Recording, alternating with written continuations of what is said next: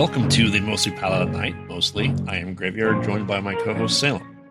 Hello. This is episode 7 of our weekly All Things Horror podcast. Our topic for this week is the Jeepers Creepers franchise. So we'll be going through each movie, discussing the plot points and lore and what we think of it along the way. So let's get into the very first movie, Jeepers Creepers. Came out in 2001. So this kind of starts off that we're in kind of, rural America, right? There's a brother and sister, twins, driving down the road that they're coming back from college. Brother came and picked up sister, and they're driving back to their parents' house, and they're taking the scenic route along the way home, going down roads they've been down many times before, but it's just a good old fun road trip, right? So they are driving down the road, and they have this little game where they look at license plates, and they try to, determine, if they're vanity plates and what they stand for. So it's kind of a little game they have. And then along the way, they come across a truck that says, beating you. And they're trying well, that's weird, beating you. Didn't think anything of it. The guy was just driving really fast and crazily down the road. And eventually he comes back and, starts, driving up really close behind them, trying to scare them, run them off the road, all that jazz. They pull off the side of the road. He goes past. They see the license plate, and, they just kind of go and just don't really think much of it, other than it's a little weird. And then as they're driving past, they see the same, probably 1940s-ish truck and a guy who is dumping two large items into a chute. They look like bodies. They're able to see him do two bodies seemingly in less than a minute of them driving by. And so they start driving down the road and start discussing, should they go ahead and investigate what it is? He comes by, he goes past again. They realize, what? What if they are people? What if they're still alive? So they go back, investigate it. They see a tube, essentially like an old, sewer drain tube, the old metal grate ones, right? Justin's Long character goes down and starts to investigate it. He slips and slides down there, and he realizes there is tons of bodies everywhere. One guy was alive, except to say, I don't remember exactly what he said, but get out, something like that, and then he dies. I watched it a couple of times trying to focus on what he said. I could not figure it out, so I have no idea what he said. Yeah. So they realize that there's just bodies, stacked all over the wall, and some of them, potentially hundreds of years old. They happen to see a Letterman's ring on the guy, essentially a championship ring. They realize that they had a story from something about 20-ish years ago. They don't remember, about a couple that went missing.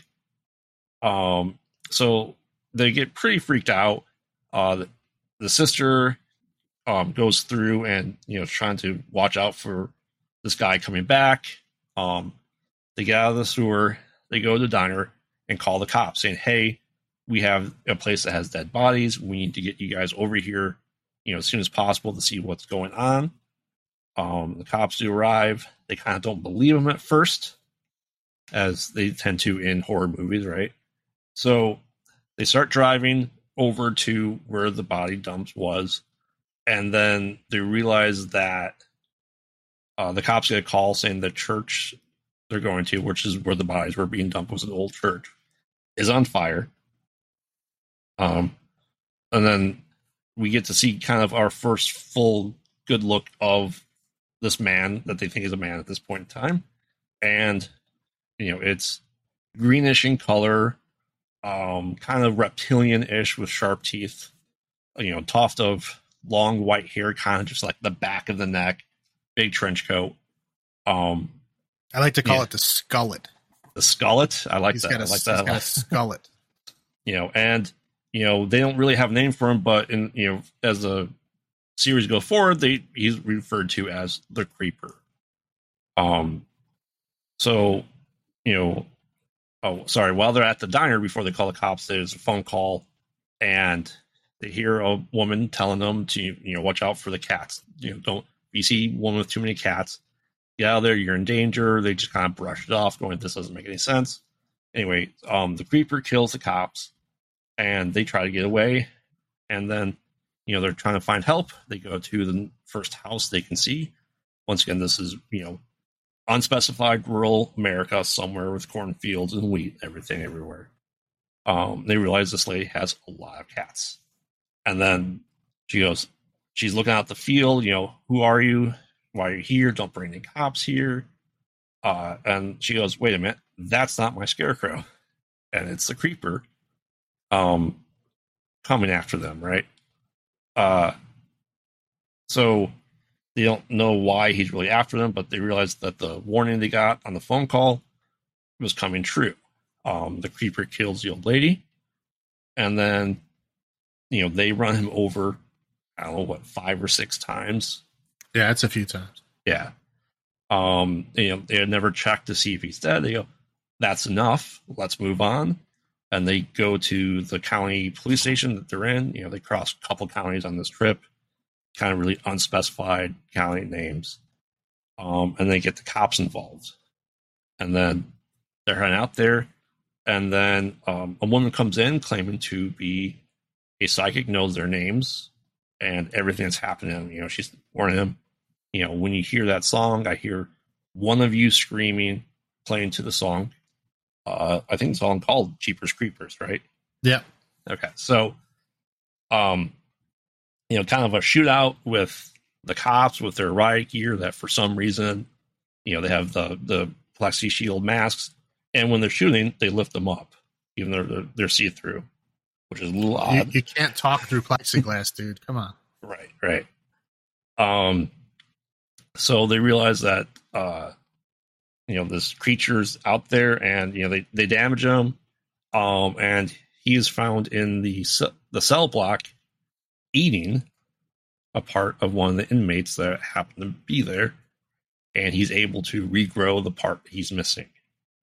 The psychic, conveys to them that this is kind of what he does, is he's able to regenerate. He comes out every 23 years or every 23rd spring for 23 days to eat, to regenerate whatever part he needs, whatever part he's missing from this hibernation for 23 years that he has. And he's been doing this forever. He's ancient. He's old.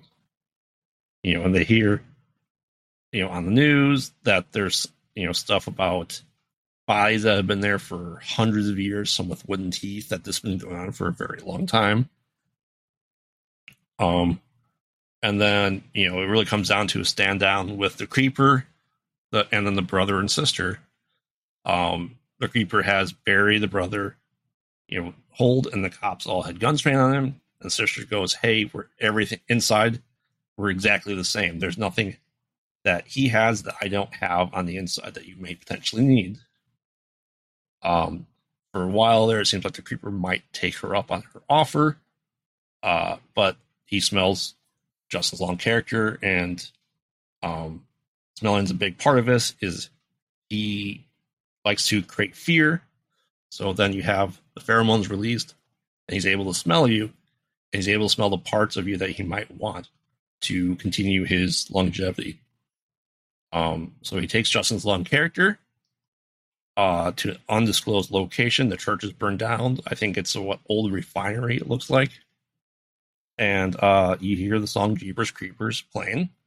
And kind of the last shot is Justin's Long character kind of strung up. You start his legs work up. And you see that his eyes have been taken, but through the back of his head. So there's just holes in the back of his head to his eye sockets. And then you see the creeper pop his eyes out, and it's because he had brown eyes. I don't recall what the color of sister's eyes were, but the creeper wanted his eyes. The creeper's eyes before that were like that milky white. Milky white, but kind of bluish, though, too, right? No, yeah. I mean, yeah, it definitely was. But yeah, they looked like they were like, dead, rotten eyes or something. Right. So, I mean, that's kind of the gist of the plot. This is an interesting take. What were your first thoughts when you saw this? First thoughts when I saw it is essentially it was kind of like just a basic example of how horror movies were rolling at that point in time, like in the early 2000s. It was pretty like I said, common, basic. It was ran along the same lines and stuff like that. I mean, really, the only time I had any genuine like interest or like, wow, that was interesting, was the ending. Like, I did not, and usually they never have bad endings in horror movies. I mean, never. Right. And it's just a straight up bad ending. I mean, no one does anything heroic or anything. Like, there's no, like, nobody saves anybody. I mean, there's kind of sort of a final girl, I guess, because she survives, but it's not because of her own strength. Like, it just fails, and it just. I thought that twist was interesting enough for me to kind of put it just, I mean, one step above all those kind of generic movies around that time. Right. I don't recall if I saw this in theaters. It came out in 2001. Usually October, I think they came out. I would have just been old enough for I was able to get in because my theater ID'd people. And if you weren't 17, you weren't allowed to get in. But I'm pretty sure I saw this in theaters. And, my kind of first thought when seeing this, first time 21 years ago almost, was I go, you know what? Maybe the horror icons are coming back. We have classic ones that we got 70s and 80s, 90s. We got, Ghostface and Candyman. But, we had a non-speaking, horror thing we haven't really seen in a while because a lot of people at that time were quite quippy, right? We had the untalking creature. Did you see all the way through? We don't know really before Salem, or was this kind of your first? I definitely liked it. Again, this is another one of these movies that DVD, I had assumed for years that I had just seen this entire movie multiple times, in fact. And then rewatching it, from beginning to end, focusing on it, I realized I didn't watch the last half of this movie like ever, because I don't remember any of like the police station stuff and beyond. I would say like everything after the diner, I don't remember at all. Okay. I definitely don't remember the ending. So I know, like I said, that's why I know I didn't see it. But again, the beginning part, I know I saw. Like, I knew what he looked like. I knew what the truck looked like. I knew the whole like sniffing thing and all that stuff.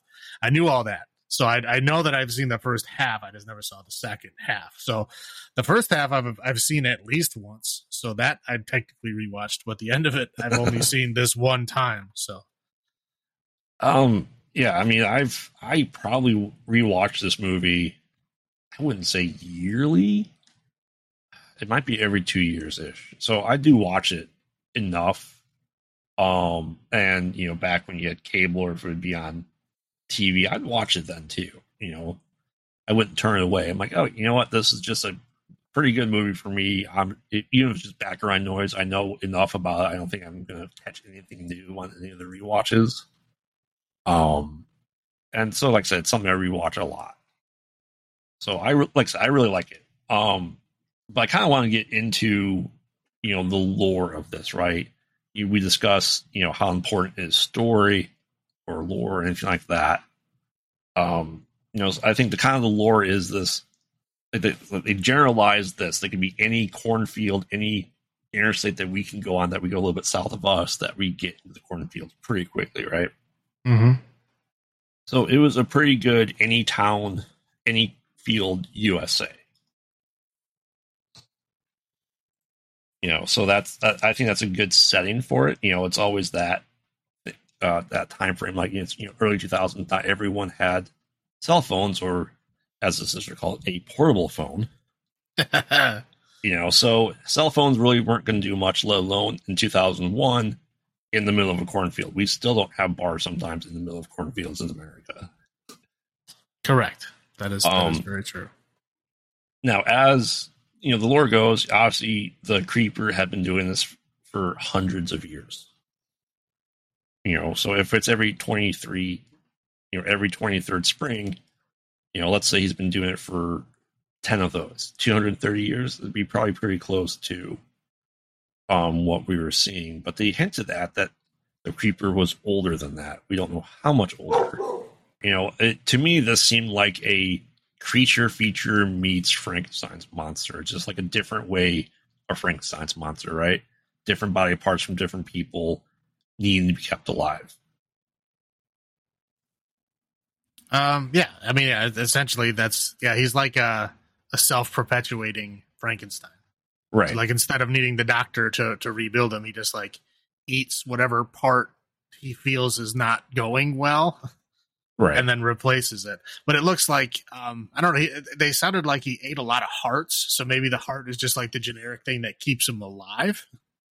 Well, I mean, he ate the tongue out of the cop. That was kind of the first thing they eat because he needed his tongue back, so he got a new tongue. And it did sound like, yes, he ate a lot of hearts, but it almost seemed like he ate a lot of hearts, so he have multiple hearts in him. So if one gets penetrated or run over or crushed, that he would continue to live.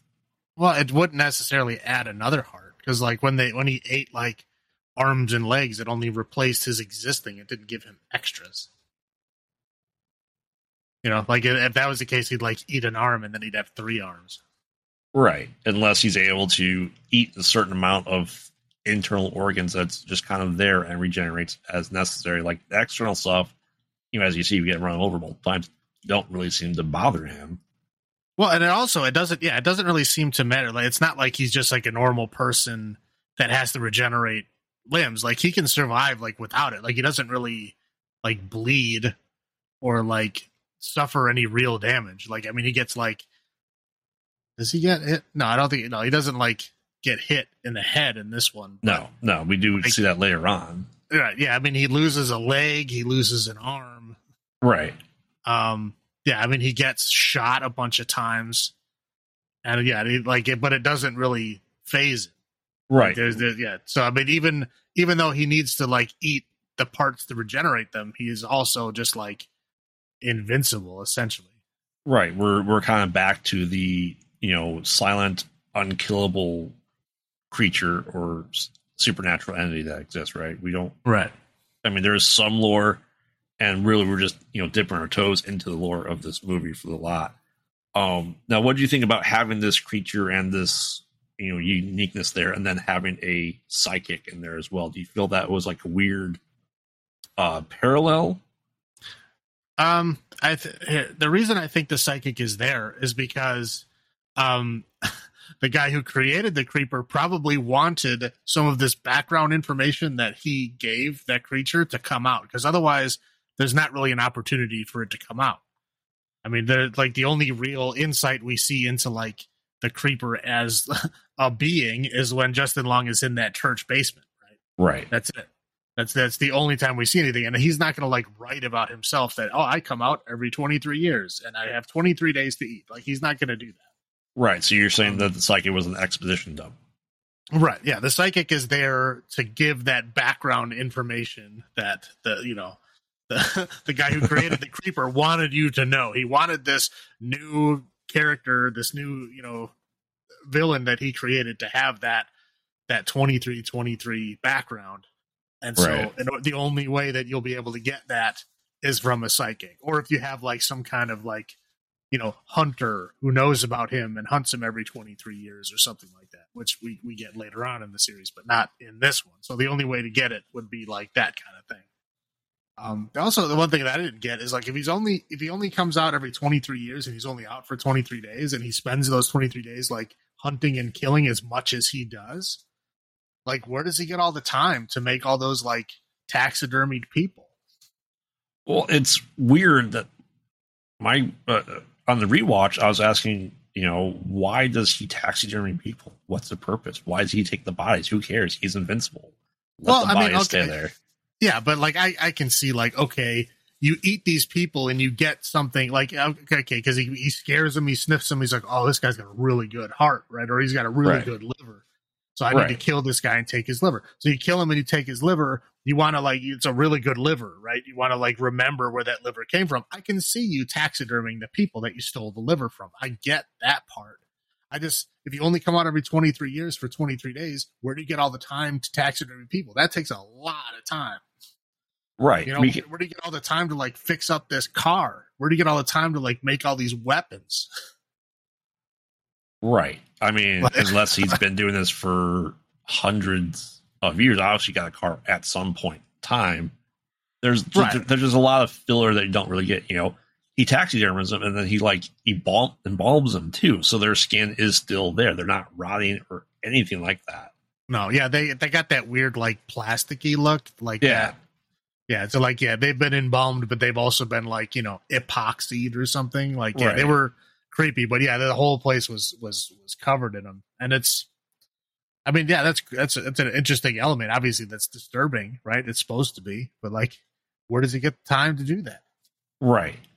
And it seems like he's more focused when he's creating fear, when he's smelling the pheromones. That's mostly for internal organs, arms, legs, head. He doesn't seem to really care about, the internal stuff is what he cares about. Like, do you think he's going after like the best liver? So one that will last him maybe 3 seasons, 2 seasons, 3 seasons of doing this. He doesn't have to get a liver every time. Well, maybe he's like a really heavy drinker. Maybe. And he just needs to like get a new liver every year. I mean, that would be a great way to just, avoid any liver damage. Just get a new liver every year. Right. Yeah. So okay. Let's get into kind of the highlights of this movie for you. What would you say the highlights are for you on the Salem? The highlights for this movie would definitely be the ending. I love bad endings, and bad endings are so rare in the horror genre. They really, really are. I mean, you'll get like an after the heroes win, like, oh, the monster comes back kind of thing. You'll get that, right? Right. But you don't get a truly bad ending to where like the people who are supposed to be the heroes just fail. Right. And the villain just walks away with everything that he wanted. The thing that he was trying to get the whole time, he walked away, and everybody is just the worse for it. Those are so rare in the horror genre, and I'd really, really like to see those bad endings. So that was definitely the highlight for me. I mean, yeah, I agree with that. On the rewatches, kind of the lore, like there's some pretty stupid things, but the creature itself, how he operates, and the fact, that he lives at the end, that you don't have to, on the sequel, you don't have to prepare like, okay, how's he coming back this time? How is he defeated this time? He wasn't defeated. Right. You don't have to have a reason for him being around the next time. I agree. That's a good highlight because, I mean, there was the sisters being the final girl, but I mean, sometimes there's characters that make it to the end and usually one sacrifices themselves, but it's always to win. It's never to just flat out lose. Yeah. Yeah. She was the final girl by default. Right. Not by any real actions on herself. She did try. I mean, don't get me wrong. She had the whole speech at the end of like, I'm going to be the sacrificial lamb, right? Right. But that was usually at the point where like he'll go, okay, I'll take you, and then of course she'll like pull a knife out or what, some kind of goofy thing. Right. Like I like them peepers, bitch. Right. Oh God! We'll get there. Yes, that's the scene that would usually happen in a horror movie, right? Right. It's like they try to like negotiate, or they like try to like confuse them or change them, and they try to like they look like they're sacrificing themselves, but really they have a plan, and they like stab them in the back or whatever right. It is. And that was the scene that they were going for, and just for that, the creeper to just go nope and just right out the window. I mean, like immediately right out the window, and everybody just goes, "Oh man!" I mean, it's just a bad ending. And then you actually have to like hear Justin Long screaming in pain and then see the holes in his head. Again, genuine bad ending. Very rare to see. Very, very, very much enjoyed. All right, so low points of this movie. What are some low points for you? Low points is there are so many scenes where everybody is just standing there watching things happen and not doing anything. I mean, like him and his sister stared at him and just watched him do stuff for so long. I mean, it's ridiculous. I'm like, do something, run away. I mean, do anything at all. Don't just sit there and stare at him. Like, you got all the time in the world to get away. You're just standing there staring. Like, I get they're supposed to be scared or whatever, but after the first time it happens, like you've already seen this. You should be over your, paralyzing fear at this point. Just right. I mean, out of there. I mean, yeah, Justin Long, when he came out from the sewer, was just couldn't speak. He just had a blank stare, like he just saw the worst thing in the world. And trust me, he did. But right. I mean, there's a lot of staring. There's a lot of okay, what do we do moments here while he's just, standoffish with the creature. You're not going to win. Like there's, right. I agree with that as a low point. But I mean, to be fair, I mean, the creeper was also just like dancing around doing like dumb stuff, normal villain stuff, trying to look creepy, but they're just like staring at him while he's doing it. It's just like, you might as well just, pause it and just let them stare at each other for like a minute, because that's what they do. Right. Low points for me. I'm just trying to think if there's anything like other than the psychic being the exposition dump. Not much of a purpose to her, quite honestly. She couldn't prevent anything. She knew how it ended. Even though she knew how it ended, she couldn't do anything to prevent it, which was kind of like a Deus Ex Machina event. You're like, oh, she knows about the creeper. She is going to come and save the day, because that is a trope in, I think, horror movies of the psychic being able to see all the stuff and then being able to save the day, right? Right. Yeah. And if the psychic's generally able to, the psychic gets killed, which if they're psychic, they would have seen coming, blah, blah, blah, blah, blah, right? Yeah, like the Shining. Right. So, I mean, there was a lot of points that, you go, okay, this is where to defeat the creeper. This is where it is. And they don't have it, which is fine. It's just, it is throwing our expectations kind of out the window, which is a highlight. But like I said, the low point is if this creature has been, let's say, in existence for 230 years, just to have a nice round number for, 10 iterations of this, and in the same area, and no one knows about it other than the psychic, because you can see into other people's minds. Mm-hmm. That's weird. It is. I mean, that's, would you say there's 100 people down there at least that we just see down there? Well, they said, I think the official count. Well, I think this is later on, like in the series where they say, but I think they said they found at least 300 bodies down there. Right, and that's assuming let's say he takes one person each day. That is about 13-ish sessions of the seasons of the creeper. Mm-hmm. Which, you hear the people going missing, but there was no lore. There was no people going, watch out for the creeper. The creeper will get you. They just know people went missing, which is very odd for an ancient evil, if you will, to not have that in the movie. That's fair, and especially since he's gone for 23 years at a time. Right. Like, no one went in that church basement in 20 years. Right. Like, I mean, it's like a broken down church on the side of the road. Like, I mean, a lot of people, like, goofy urban explorer people, are just curious people on a long road trip. I'm sure they'd go down there. Yeah, absolutely. You know what I mean? It's like, of course it would be found.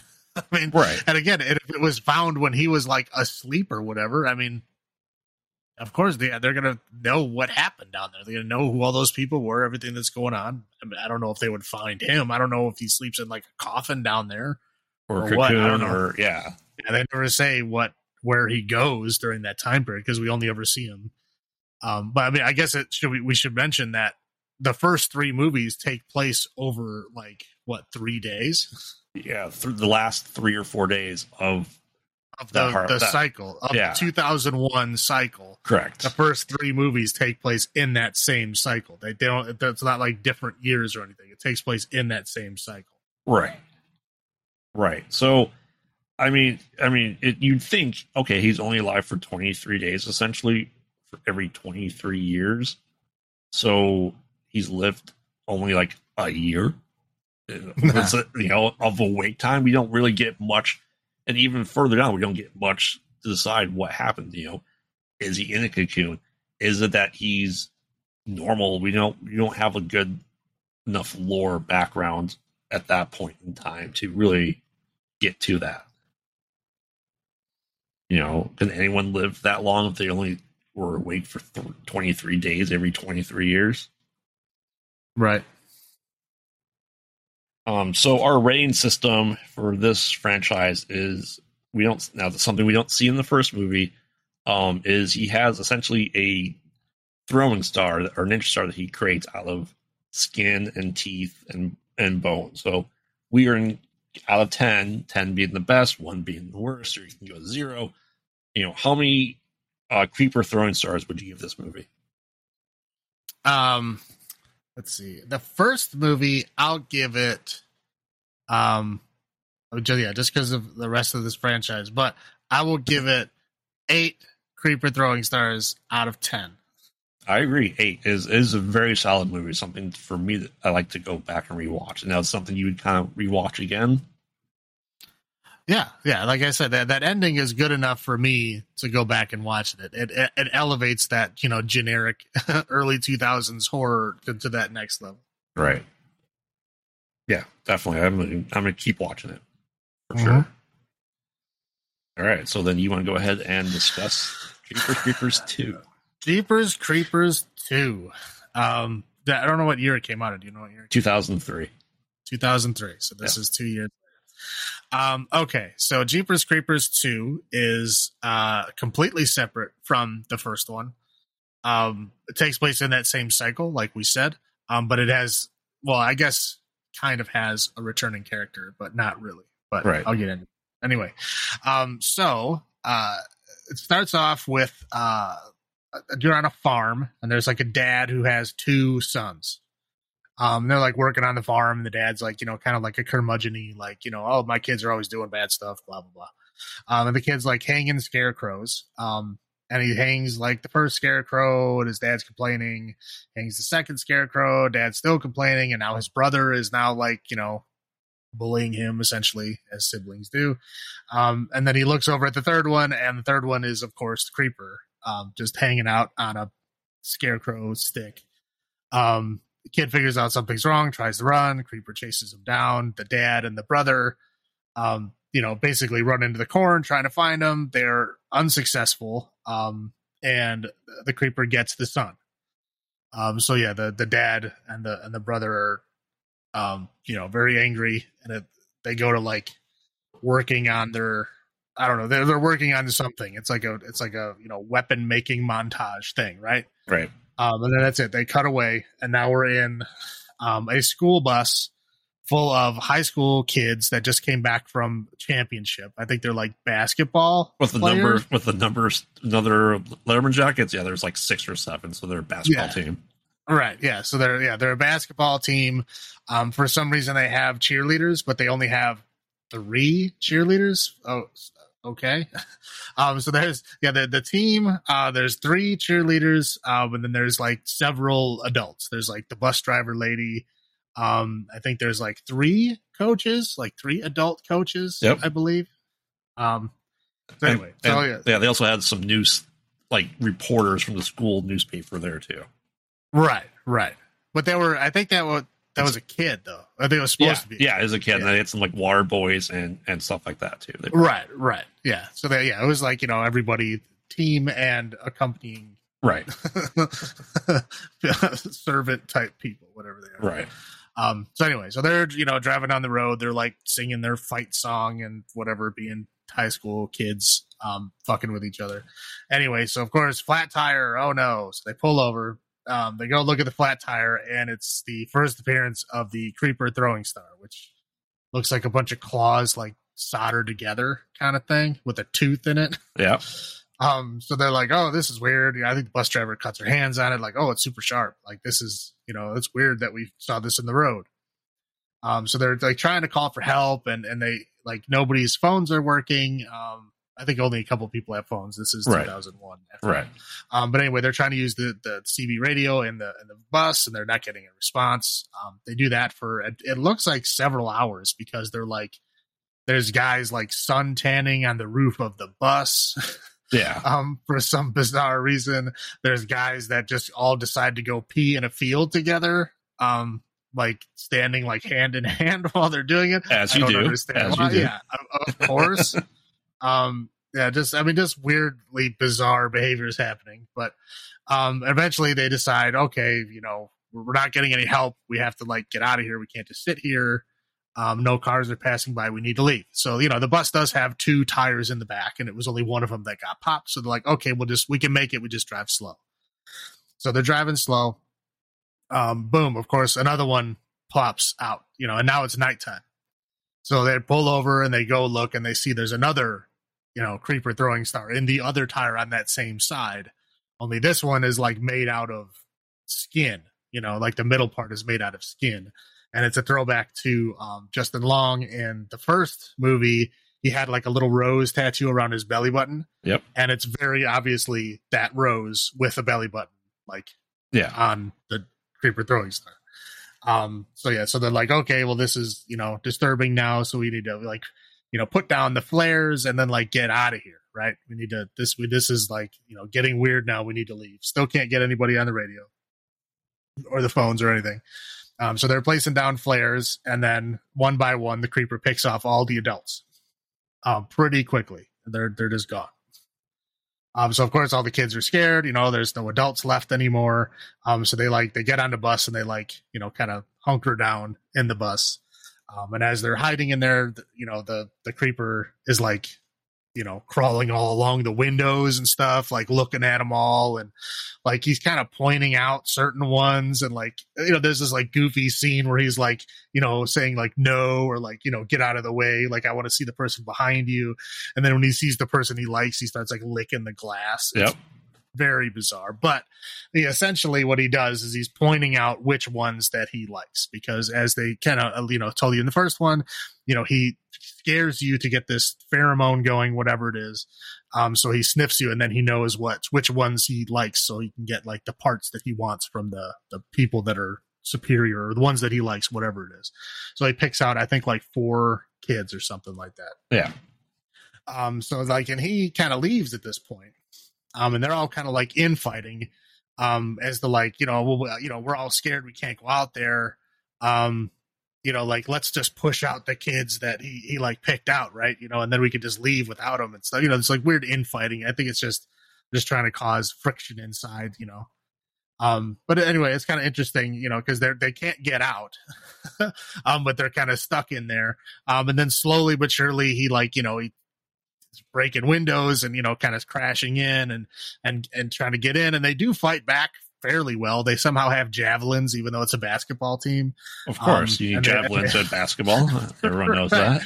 Yeah, they like threw this javelin. It was a weird scene because they stuck the javelin through the ceiling, and all of a sudden the javelin went from being like, it was like what, 4 or 5 feet long. All of a sudden it went to being like 12 feet long. Yeah, because it like went through the entire roof, all the way through his body, all the way through his head, and was sticking. So the javelin's sticking 3 feet out of his head, because the javelin's now 12 feet long. Whatever. I mean, that's just a minor gripe on whatever. So that happens. There's the weird scene of like, they show him with this javelin like stuck all the way through his head, and he's like trying to like push it one way, and he's trying to like push it the other way. He can't get it out of his head, so he just ends up like tearing off a whole chunk of his head. And they're like sticking their heads up, like watching him do this. So like they've seen him do this. So like eventually, I know he was like playing dead for a while. Yeah. We find out that he has wings. Like, well, yeah. I mean, we found out in the first one, but yeah, his wings kind of pop through the hood of the bus. Right.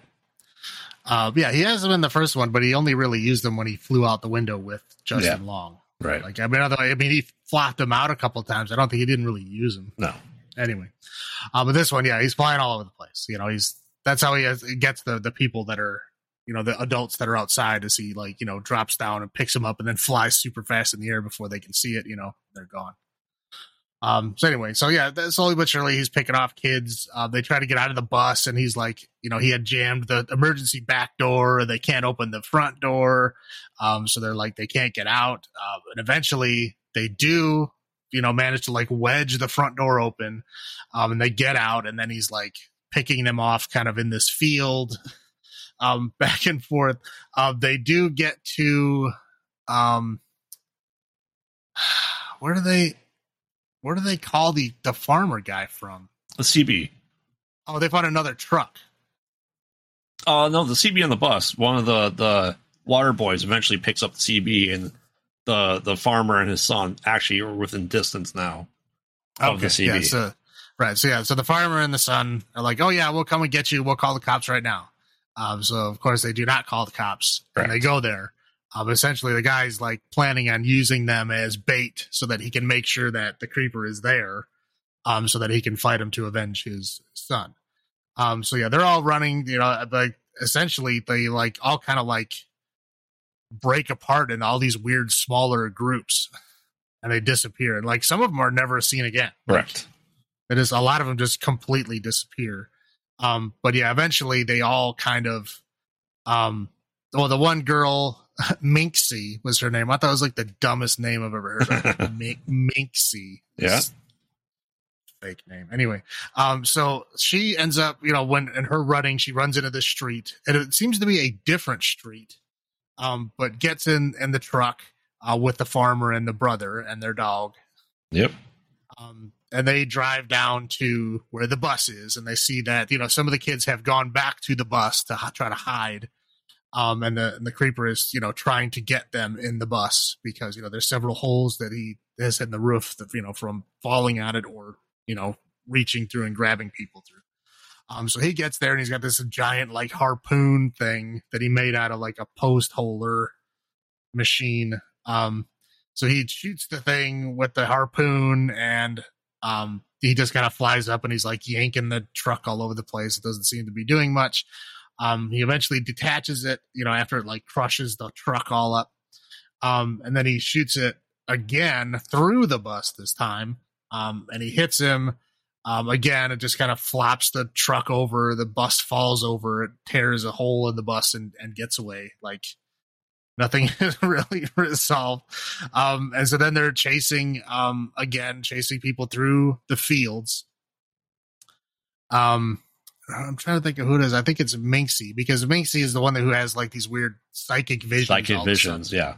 Yeah, but I mean, just out of nowhere, she just has psychic visions, and she sees Justin Long. Justin Long does come back for a minor cameo here, where he's like, on the side of the road, and he's like pointing her in the right direction. And I think he actually tells her about the 2323 thing, to kind of like reiterate it from the first movie. It's like a psychic has to tell people the background of this character, and so she kind of fills that role, even though that's really all that she does. Correct. Anyway, so they're all like trying to chase this creeper, because now it's like injured because he shot it a couple times. So they're like chasing it through this field, and they eventually track it down, and then the farmer dad like stabs it again, and then stabs it a whole bunch of times. Yeah, stabs him through the head, heads him down to the ground. Yeah, right. And then he's stabbing him a whole bunch of times, and it looks like he like kind of like closes up into like a kind of like cocoony type thing. And they basically tell him like, yeah, you didn't defeat him; he just ran out of time. Like his 23 days was over. So that was it. So you're like, you didn't defeat him doing all this stabbing. It just ran out of time. So and then that's literally it. And then they go like 23 years in the future. You see like the old man farmer still sitting there with his big harpoon machine aiming at it. And it's like literally hanging on a wall. They're like bad out of hell. Yeah, bad out of hell. And they're like charging people money to come and see it. Right. So it exists. And then, supposedly they're saying in the next cycle, he's ready for it if it comes back. Yep. That's pretty much, And Minxie has the psychic visions that out of nowhere. Mm-hmm. Pretty strange, but at least we got a Justin Long cameo. We had a good tie-in with the first one, right? So what were your first thoughts when you saw this movie? My first thoughts was, it was just, I don't know, the high school thing, just bizarre. The way that they acted, in the beginning was just weird. Just like a bunch of dudes like suntanning on a bus roof. Like, that doesn't ever happen. Like a bunch of dudes going to pee on the side of the road, like standing side by side holding hands like that. That doesn't happen. There's like a lot of them just like had their shirts off for no reasons all the time. Mm-hmm. Whatever. I guess it's normally ladies, so I guess, it's okay if they do it with men once in a while. I'm not upset about that. It was just kind of off-putting. But overall, it's not terrible. I like the kind of twist that they were like, at least trying to like, put the hunt to the creeper a little bit this time. Right. I mean, of course, there was the element of being, defenseless and being hunted by him, which is, what he likes. But there was also that little bit of, somebody hunting him, or at least attempting to. Yeah. Which was interesting, I thought. Yeah. So I definitely saw this one in the theaters. Having been out of high school then for a year. Still didn't like the high school element of it, surprisingly. Right. I thought it was a pretty worthy follow-up for a horror movie, because sometimes the second entry in some of these aren't really good. And, they kind of went with like the night he came home and was still home type of like Halloween 2, even though it was 2 years later and this was 2 years later and still the same night, right? And they kind of followed that platform of it, where, you have the creature or the evil or the big bad hunting you, and then the second one, they kind of get back, like there's more knowledge than some of the people seem to be more knowledgeable, even though there's no one the same from the first movie. The second movie that would have that knowledge, just right. the psychic dream exposition dump again. But I thought it was a pretty good successor. I definitely watched 1 and 2 together when I watched them. Yeah, no, I mean, 2 it's not a bad movie. It's not as good as the first one in my eyes, but it's not a bad movie. It has a more traditional horror ending, where at least they they do make a point that you didn't actually defeat it. It just ran out of time, but still it is stopped. Right. At least it's like not continuing to just do whatever the hell it wanted to. Like in the first one, it was just, it was minorly inconvenienced by the story, and then just went on doing what it was doing. And this one, at least they stopped it from doing whatever it wanted to do, and then eventually stopped it completely. He went sleepy. Yes. Right. Yeah. So I mean, at least there was that. So this one has more of a traditional horror story. It didn't have quite the bad ending that the first one did. So I don't see it as good as the first one, but it's not bad. I mean, especially as far as horror sequels go, it's not bad. Right. Like I said, there's a lot of weird, bizarre elements in it that I find off-putting, but again, not to the point where I think it's bad. So would this be on the rewatch list as well, that you'd watch both of them together and say in the night to have a Jeepers Creepers night? Sure. Yeah, the first two, yeah. The first two is good. I mean, yeah, definitely the first one, but this one, yeah, I can see that. I mean, it definitely seemed like a good conclusion that, we always tend to get in movies, right? That the big bad's defeated. Right. So, so you want to get into the lore a little bit, or the additional to the adds to the lore that we had? Sure. So in this one, we add a little bit more to the lore, and that he creates his own weapons, right? Right. So obviously we see the throwing stars. We see several of them in the movie. He obviously makes them. He obviously makes them from parts of his victims, because like I said, one had a tooth in it. One of them had Justin Long's belly button in it. So, I mean, these are obviously tools that he made. So it's like, right. a lore that he has the skill to do that. There's also that one knife that they kind of prominently showed, which had that weird kind of ivory scrimshaw handle. Which seemed like it'd be the way they framed it in there, they really focused on it for a good 10-15 seconds, that it might be ancient Mesopotamian type carving that you'd find in there, to show how old he is. Right. And it kind of showed it looked like vampires shying away from the sun, kind of. Right. Was the carving that was on it. And I thought it was going to be the key to killing him, because I mean, when the old farmer guy has that harpoon, that knife is literally the tip of the first harpoon. Right, which they recovered. The knife was found when his son was killed. Right. Yeah. When the sun was gone, they found that where the sun disappeared from. Right. So obviously he had dropped it.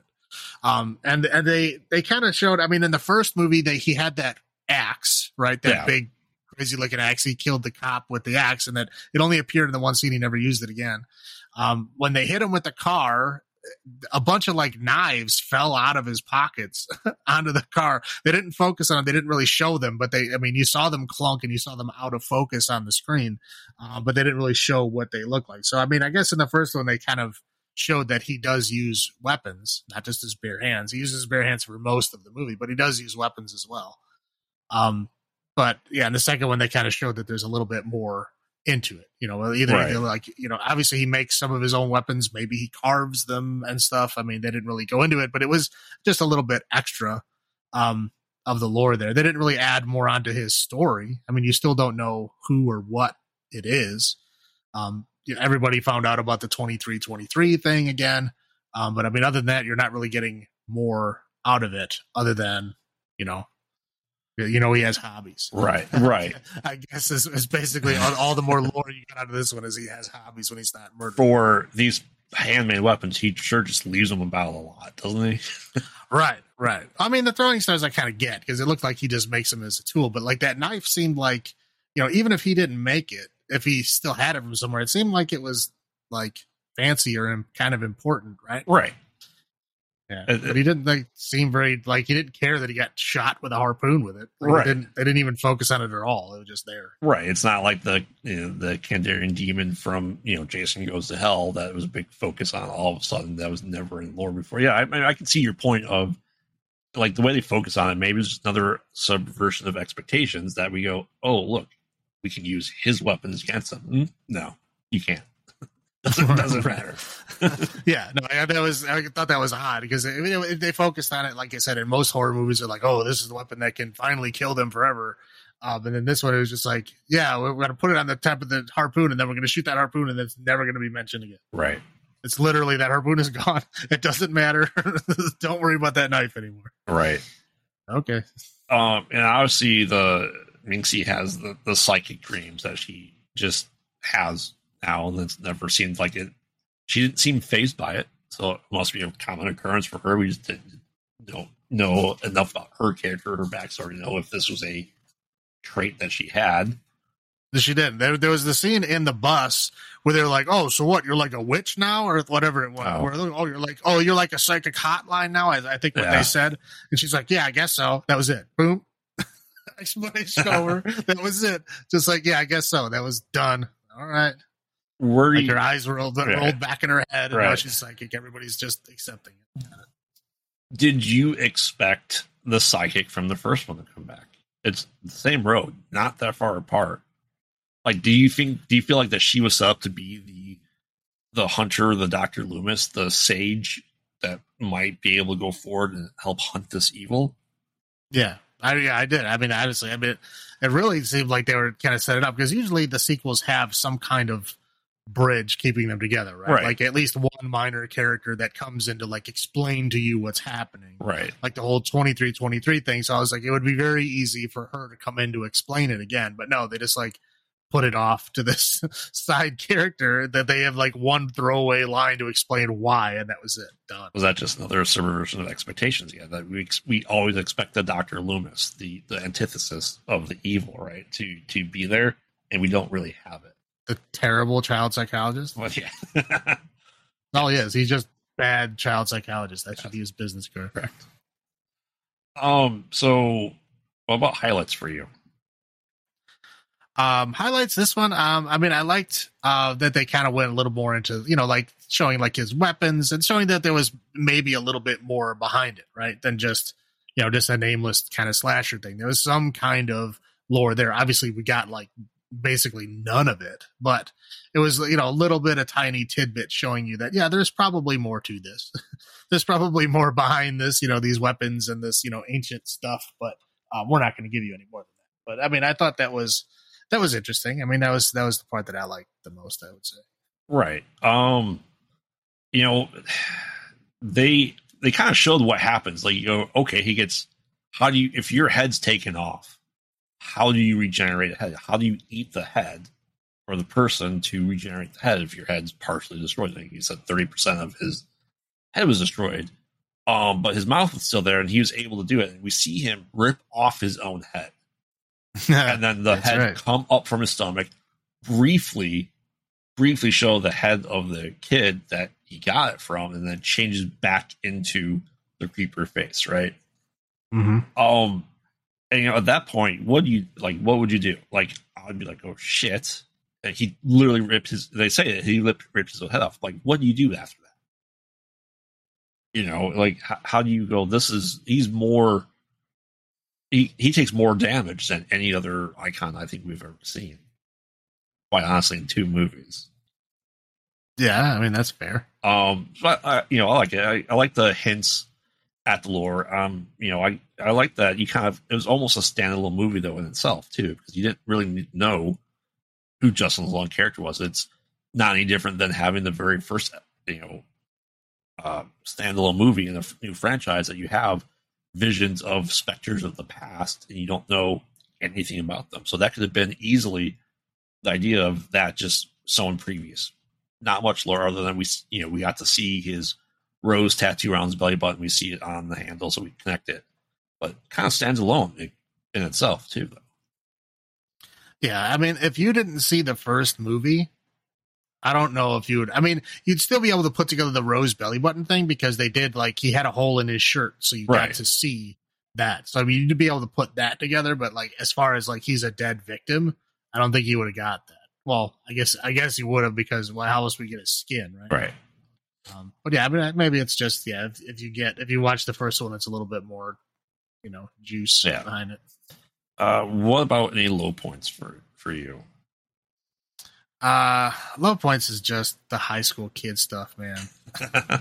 It was just, I don't know. There was like disturbing. There was like just like this weird borderline like racism stuff. There was like just a weird, sunbathing on the roof and peeing together, and like it was just, I don't know. That's just off-putting. Well, and then I didn't like it. And then with racism, with Izzy, homophobia there too. Right. It was just like they tried to portray the high school experience, and I think they did it poorly. Yes, agreed. Agreed, very much so. Maybe I didn't play sports in high school. Maybe it was that way with the jocks in high school. I don't know. I didn't either, buddy. I don't know. Maybe, I mean, hey, maybe we should get a jock consultant to come in here and tell us if that's how it really was or not. But I'm just going to go out on a limb and say it was not. Right. A low point for me was there was not a lot of humor, but more humor to it. Like, especially with him being creepy and licking the window. Like, that has nothing to do with fear. That was put in there for laughs. You know what I mean? Like, him, his weird third nostril on top of his nose that he had to smell people. Yeah, I don't know what that is about. Right. And then him pointing at people and then wiggling his finger around and then creepily licking that. That had nothing to do with fear. I think him crashing into the bus had to do with fear a lot. But now, correct me if I'm wrong. This may be a low point in my mind is, okay, you have the emergency door on the back of the bus. Mm-hmm. You have the sliding door that's on the front of the bus that slides inside. Yeah. What about the emergency windows on the side? Yeah. Yeah, they always have those too. Right. They didn't even mention or try to get out those windows. Nope. Yeah, no, I thought about that too. Well, not only that, but like the emergency exit on the back of the bus, like what they said, like, oh, he jammed it, because they showed like one screw falling out. Like, one screw falling out would not keep it closed. Correct. A screw falling out would, if anything, help it open. I mean, it's not going to like stop it from opening by whatever. I mean, they said he jammed it, but how do you jam an emergency door? Right. I mean, that doesn't make any sense. Right.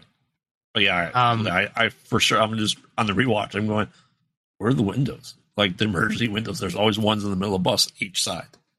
Yep. That should have been, if the windows were shattered, and they were, surely those kids could have gotten out those windows. Well, yeah. I mean, and again, they showed that there's a giant hole in the top of the bus. Right. that they could have gotten out, because people came in and out of that hole multiple times during the movie. Now, how they did that, I don't know. Maybe they did. Again, but they did. So obviously you could have just used that to get out. Right. Whatever. All right. So I'll go first on this rating for this one. For, rating the first one as an 8, this wasn't that bad, especially for a sequel. I'd probably give this one 7 creeper throwing stars out of 10.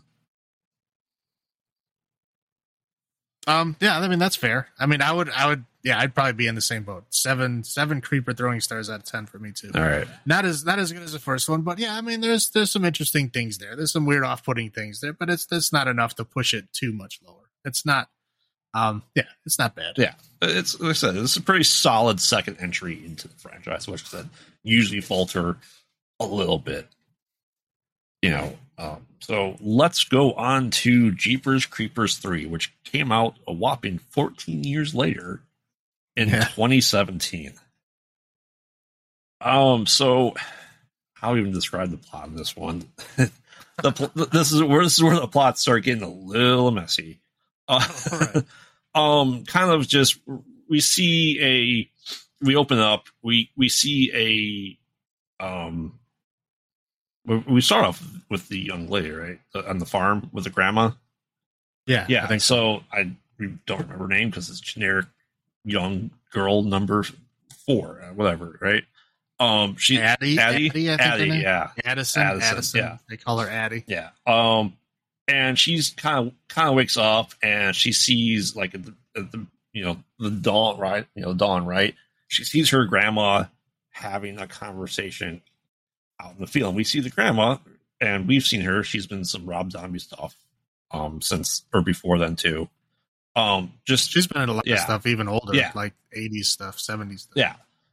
We see her talking to her son, warning her that, that she's by a certain part on the farm. The son's going, you don't want to dig this up. You don't want to know why I buried this here. Just leave well enough alone, right?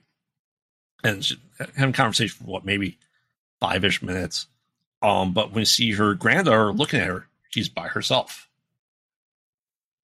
We go, pretty interesting. Why is she talking to herself? Maybe she didn't see who you'd assume would be her dad, right? So, we get that scene, and then we kind of go, get some farm life going on there, and grandma, kind of digging up the spot. I believe that's the order of the sequences. Then I think the police station. Yeah, we get to the police station, and we find out that this night, that this time at the police station, is the very same night from the police station scene in Jeepers Creepers 1. I'm pretty sure it's the same guy playing the same cop as well. We see him arriving with all this riot gear. We see the truck at the police station, which was missing from Jeepers Creepers 2. He was flying around at that point instead of taking his truck. So the cops are preparing. Cops are getting killed. They start investigating the Creepers truck, and all of a sudden it has a whole bunch of booby traps in there. It has metal spikes that come out from the back. They see some bodies in there. They're like, oh, we got to take this to impound. It has a harpoon gun shooting out the exhaust pipe coming out of it, which is amazing at that point. Right. And you're like, hey, we got to take this impound. And all of a sudden we have this sheriff show up with a posse of people wearing like almost like a skull with wings coming out of the back of the head. Like, oh, who are these people? They seem to know who they are. Whereas the sheriff is like, I know who this is. I have the background. These people have all been wronged by the creeper, and they're here for revenge. We're here to help you. And they're talking, trying to figure this stuff out, and they realize like the truck's been impounded, and it's on a tow truck. It's just a tow truck magically appears and took the truck away without anyone noticing, really. And then they have to realize like, oh, we gotta stop it. He's gonna go after the truck. You see the tow truck. This is weird. The creeper comes along, takes out his glorious axe, cuts through the chains, and his car kind of rolls off, and he's kind of has ego from Guardians of the Galaxy 2. He's literally standing on top of his truck while it's kind of going, driving it, right? If you will. Yeah, they kind of like weirdly insinuate that it has like its own will or something, right? But yeah, it's something like that. But also, okay, it's on a flatbed tow truck, right? Now, the tow truck, the flatbed never moves. Correct. But when you watch it through the back window, it gently rolls down. Yep. And lands on the ground. So there should have been a huge drop off of like a 4-foot drop off when you go from like the end of it down. I mean, so yeah, that was right. Yeah. So continuity error. I found one. Yeah, there you go. So you realize, okay, now he has his truck. Now he's going to start wreaking havoc. We know this is taking place kind of in that same night, even though we don't have any existing characters other than the cop at this point in time that's carried on from the first movie. And as an aside, that cop has the worst hair plugs I think I've ever seen. Yes. It looks ridiculous. It's like, dude, you just had him wear a hat the whole movie. Right. I mean, it looks bad. Yeah. Anyway. All right. So then we go back to the farm. We see the grandma digging up the hand that we found out is part of like the creeper's hand. Like her son had it. The very first thing is someone flashing back to something that happened 23 years prior. And you see the creeper and the hand drops down. It turns out that was her son that took the hand, buried it, and we find out that her son is dead, that she's talking to her dead son as a vision. And we see like with spine removed or something like that. And she unwraps the hand, she touches the hand, and she goes into a hypnotic trance, and she floats with like the hand holding onto her hand, pulling her up in the air, and she has some vision, some clarity of something, right? She realizes it's really ancient, that's really evil. And the sheriff and the cop also come along, and the sheriff does the same thing, right? He touches the hand to get more insight into something he's been hunting. Other people want to do it, they don't do it. They kind of are standoffish with that. Meanwhile, Addie goes and, running some errands with Buddy, I believe is his name. Goes back to like his farm or hay, and they see a whole bunch of people hiding under trucks. Buddy Hook is his name. Buddy Hook. Buddy Hook is his full name. Buddy Hook. I remember it because it sounded very stupid. Right. So they're like, what's going on here? And you hear like, oh, there's something up there. He's got a couple of guys, and like his dad's kind of under a truck whispering. They're like, what? And starts making a whole bunch of noise, telling them to stop. And then, the sheriff comes, he almost comes with like, they're financing. They realize they're trying to fight the truck and realize like the truck's bulletproof, that it can't do any damage to the truck, just like you can't do any damage to the creeper. The truck has the same supernatural elements as the creeper. And they brought like a machine gun or like one of those, what kind of Gatling guns? They called it a Vulcan cannon, which is made up bullshit. But again, it's like a spinning barrel type gun, right? Right. And the whole, you understand why they have spinning barrels on those guns, right? So throw the bullets away, right? Well, they have spinning barrels like that because if you shot that many bullets out of one barrel, it would overheat and melt. Okay. You can't shoot that many bullets through a single barrel. It'll literally fall over and you won't be able to shoot anymore because it'll bend and it'll blow up. So they spin the barrels, so that, and it's timed perfectly so that the bullet fires when the barrel passes in front of the chamber. So like let's say you have 10 spinning barrels, you're not shooting 10 bullets at a time. Right. You're only shooting one at a time, but you're shooting every time that barrel passes the chamber, you're shooting one bullet. Now, this movie showed them all firing at the same time. Correct. Because again, they don't understand how guns work. Right. That really upset me. That was very stupid. I mean, I'll get into it later. I'll get into it. So yeah, they realize they can't do any damage to the truck. They shoot it, and bounces off and kills some of these people who are now this part of this elite task force that are here with the sheriff. Now that they know what's going on there, the creeper at the farm with Buddy Hook and his dad realizes that he wants Addie. There's something about Addie that he wants. You don't know what. Never really specified on things for the most part. So they're trying to run, hide in the barn, field, and then the sheriff comes with this gun that he realized couldn't do anything to the truck. He starts, with the sheriff and the cop.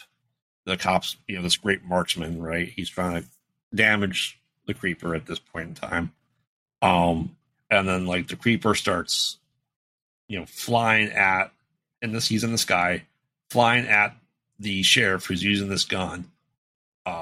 And he gets pretty much just chopped in half at that point, right? The great arch rival of the creeper, pretty killed, a lot easily, right?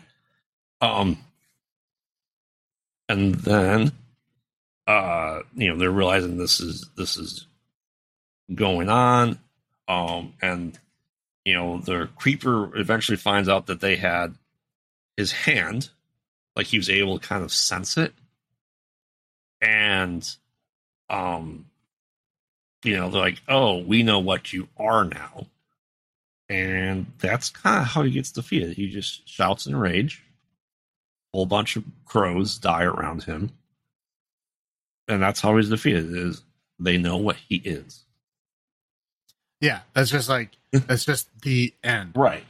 I mean, it was like, it's a bizarre ending because like that happens. And then the girl that was running away and like, her boyfriend and her grandma are like, let's go rescue her. And then they just find her on the side of the road. Right. There was no adventure to get her back. They just found her like, yeah. Oh, okay. You're okay. Get in the truck. Yeah. And so they have kind of like a post-credits thing of this, right? You go, hey, it's right. They're picking me up here. What do you mean they're picking you up here? It's okay. It's along the way. They don't care. It's Addie and Buddy Hook talking about it. And he puts on a letterman's jacket and gets onto the bus. And you realize that this is really this was the same, kind of started the morning of the first one with the night being at the police station. And this led up into the second Jeepers Creepers with the bus. With Buddy boarding that bus. We're like, all right, they're doing their chant. So this takes place. It's a sequel, but it's a prequel and a sequel. Sequel to the first one, prequel to the second one. Yeah, again, that makes no sense. I'm sorry to say. It makes zero sense because obviously no one on that bus knew what that monster was or what was happening. And now that kid had first-hand experience of what that monster is and what it does. Yes. So that makes no sense. I don't know why he would even bother doing it. It's the same writer-director that did all three of these movies. Correct. So it's not like somebody else like misunderstood what he was saying or like threw their own kind of thing in there. No, it was the same guy. Yeah. So he should have been able to like check his own work. Right. The movies exist. Yes. So that's kind of your first thought of this. I mean, there's a lot of thoughts that I have with this one. I don't know. It's like they took like one step forward and then two steps back, I felt, with this movie. I mean, they introduced some more interesting things, but they also like took two steps back by making those things ridiculous. Right. And it's like, I get like, you're adding interesting things, but then you're making these interesting things just stupid. And it that just really upset me. I mean, I'll get more into that when we get to that next little point. But that was basically the thing. It's just, again, I felt like it took one step forward and two steps back. Now, was this your first time watching this? Yes. Okay. It was not my first time. This is only my second time. You say only second time. It's been out for 5 years. I've only seen it twice now because this is not on my rewatch list. No. In the slightest. No, it should not be. In the slightest. So I didn't catch anything new. I didn't really want to rewatch this one for this, but we had to get the complete lore of this all. But let's get into that lore a little bit, right? Right. So yeah, this one they introduced his truck comes back, right? And this is the first movie where we find out that he has booby traps in his truck. Yep. And boy, oh boy, do they really stress these booby traps in this truck. It's like I don't know, 5 or 6 different scenes revolve around booby traps in this stupid truck. So he has got like the spike gate in the back. He's got a spike under the seat in the front. He's got like these little like roller ball things that explode. Yep. But somehow those rollerball things have like their own will. Yep. Like they can stop and turn and aim themselves. And I don't get it. That was just stupid to me, but they can do that. He's got the harpoon that shoots out of the freaking tailgate. Yeah. We're going to that. He's got like all these new weapons, right? He's got that one spear that he throws that's like obviously very intricately carved. It looks very old. Right. But it's kind of similar to that scrimshaw dagger that he had in the second one. So is the harpoon that comes out of the exhaust vent. It's got like this long like scrimshaw, like fancy carved handle on it. Right. So yeah, I mean, again, they go more into like, yeah, he's got, hobbies where he tinkers, makes his own weapons and kind of thing. But again, some of them, they made him just really stupid, which I didn't understand all this why. Free time he has. Right. Yeah. But again, like the truck like drove itself when he was on top of it. I mean, it's again, they never alluded to the fact that like this truck was sentient before. They never alluded to the fact that like his weapons or whatever were their own beings. I mean, that's what they're acting like. It's bizarre. Well, do you think the lore was that everything that he has is an extension of himself? I mean, that's possible, but then like you look at all the stuff hanging up in the truck, it was just a bunch of pitchforks and knives and like paint scrapers. I mean, there's just that stuff. Like, I'm sure he used it at some point. That stuff didn't look like it had any power. I'm wondering because, kind of also part of the lore they established was he was able to sense his old hand from 23 years ago, which he never seemed to care about his old body parts. Like, no, I mean, especially considering he tore off his own head and threw it away. Right. Like, and then all of a sudden that they're able to grab a piece of him and then understand him, which did nothing. We don't see what they saw. They just went into this catatonic state. And then what? We don't really know. So they tried expanding the lore, telling us zero of it. Yeah. And again, I mean, that's interesting if it's going in a direction, if you know where it's going. But again, knowing how the rest of this movie treated the kind of stuff that was going on, I know they didn't have a purpose or a path to follow to make that make sense. They just put it in there as, little nuggets to keep you interested. And to be fair, that part was fine with me. It was the rest of the stupid stuff that was not. Right. Like the sentient truck that can somehow like defend itself. It was like, the Batmobile in like the 1989 Batman, where he puts it in like defense mode or whatever that it was, where it like fights people by itself. It was like that. Right. It was just very stupid. Now, like I said, this was what I'm thinking about. Maybe like the intricately carved stuff is parts of his old body, and I can see him maybe having like a hive mind with it, not with a truck, but with the other stuff that might be made from parts of him. I mean, in my head, maybe that's what they are. They're just parts of him because he's able to like sense them.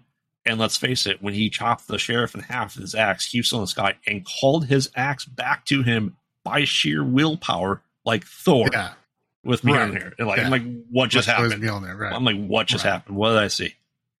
Again, it's like, I really feel like in this one, like, I don't know, he felt like, I think he could feel like he wasn't going to be able to make anymore. Yeah. And he just decided to Mary Sue the shit out of the Creeper. Oh, yeah. He just decided to give the Creeper all the powers he can possibly think of to make it even more invincible and badass, is I think what happened. So he gave him like this, sentient, like, Batmobile truck. And now he has, like, telekinetic powers, to be able to guide his weapons and shit, whatever. I don't know what the hell was going on in half this stuff. Right. Like I said, I can see it. If it was a part of him, part of a hive mind, I could go with that if that was ever explained to be the case with that. I could take that part of it. Now, weirdly, we still have kind of psychicness with the grandma who's able to see her dead son. And once again, the psychic aspect of it is kind of coming into play, right? There's psychic links that people have in this world on top of the Creeper, right? I don't understand the purpose of the grandma being able to do that, other than maybe she had it 23 years ago, but to talk to her dead son and see visions of him and communicate with him, other than getting the hand, not much of a purpose. Like this was no expedition dump. I can see them holding onto the hand and having like a fuzzy montage of things in the past. Like if we were able to see what they saw, I can see that be the expedition dump that we normally would get, but we got zero. And the lore was he just, stopped chasing them because they knew what he was. But then the next night he's going after the school bus. Like, they didn't have anything to do with that. They got that knowledge. It didn't do anything for him. So why did he ever stop? going after them. Yeah. And you'd think if like, you know, it's like, you know, small town, rural America, right? Right. Like if like, I don't know, 50 to 100 people got murdered in your town, do you really think your high school team would be going to play a game? Right. No. You know what I mean? Like the next day? I mean, come on. There's no way in hell that would ever happen. Correct. I mean, whenever a big event happens in a small town, the shit shuts down for like a month. Right, because everyone's a suspect. Right. So, yeah, I don't know. There's so many things that just don't make sense in this movie, but yeah. So, highlights. Are there any highlights for you in this movie? Okay. Now, like I said, the highlight is it's that double-edged sword that I talked about earlier. Is they take the one step forward and two steps back with his like his weapons and stuff. Like I said, that was the thing I liked about the second one is they gave you a little bit of like, okay, you know, there's more to them, right?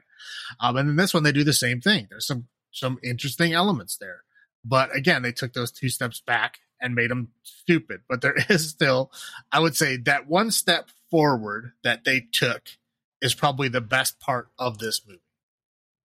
I know that isn't saying much, but I really feel like that's the best part of this movie is that little bit of extra lore that we get. Right.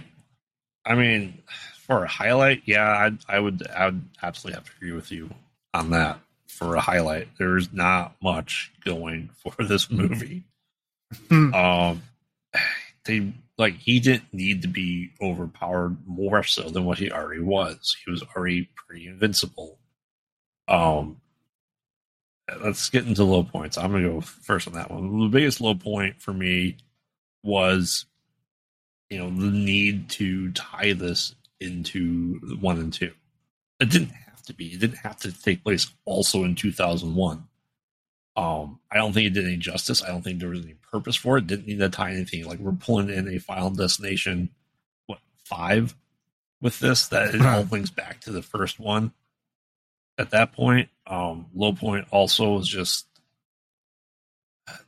the sheriff, right? He was supposed to be this hunter that knew his enemy, right? He knew all the stuff, and his elite force was just garbage. And I know that happens a lot in horror movies or action movies, but once again, we had, you know, I'd say subversion of expectations, where we get the was it Duke in Jason Goes to Hell that knew all about the Voorhees and, you know, ends up dying anyway. We kind of had that with the sheriff. Well, it was like, yeah, that entire team, they all just died. I think the only guy that survived was Hair Plugs. Right. And then kind of last low point would be him shouting in anger or frustration and then killing all the crows around him. And just as air quotes, defeat at the end of this movie. Right. What about low points? Yeah, it wasn't a defeat. He was just like, I think he was just pissed off. Yeah. What about low points for you? Low points of this movie, number one, is the effects are terrible. I mean, terrible. I mean, again, you know, my gripe, I talked about that gun earlier. That's not how those guns fire. It just is a huge miss to show all the barrels shooting at once. It's just, you know, ignorance, stupidity. Just doesn't make any sense. And it's all CGI. They're not actually shooting anything. It's all CGI. And the CGI is horrible. They show like explosions when those stupid little spike globes come out of the super truck, right? Yep. And they blow up. That's like the worst explosion effects I've ever seen. I think like the default Apple movie stuff is better than that. It was horrible. Like they showed like crows sometimes, like the one crow that landed on the railing that they kind of did like a close up to. That CGI was so stiff and rough. I mean, you could tell that thing was a CGI from like halfway across the room. For a 2017 movie? Yeah. Yeah, it was horrible. The point, like, he doesn't really, I mean, he flies in this movie, but they don't show him flying. I think because they didn't have the money to show that effect. But the one time they did show his wings come out, they were CGI. It was so bad that they were literally stuck on the frame. Yeah. So, like, there's things moving around him, and the wings stayed in place. They were, like, some of the worst effects I have ever seen. You're talking about his like, downhill pursuit to the sheriff shooting him with the gun? Yeah. Yeah, those wings came out, and they were literally frozen in place for multiple frames to where the rest of the body was moving, and things were moving in the background, and those wings stayed exactly in place. They never moved. Correct. So like he didn't have enough money to animate the wings just to put them there. Right. Yeah, those effects, they were so bad. I think that was by far the thing that distracted me the most with this movie. But I mean, again, it was just those stupid missteps with, the lore, like making the truck like sentient, right. just so stupid to me. Like this fucking harpoon that shot out of the exhaust pipe that can somehow like aim, like it hit the kid on the dirt bike like a mile away. Correct. Like, what? How is that possible? Like it can only shoot one straight direction. The truck didn't move. Correct. I mean, it just, and then it has like a winch to like rewind it somehow. I mean, there's so many dumb things. I mean, it explains why he doesn't have to do upkeep on the truck because it does it itself. Yeah. Apparently, it's like a transformer and just rebuilds itself. All right. Yeah, I don't understand. Yeah. But yeah, that's the worst for me. The effects are just terrible. Well, it takes place in 2001, so we have 2001 effects. Right. All right. So, dare I ask, number creeper throwing stars out of 10 on this one? We have this one I will give.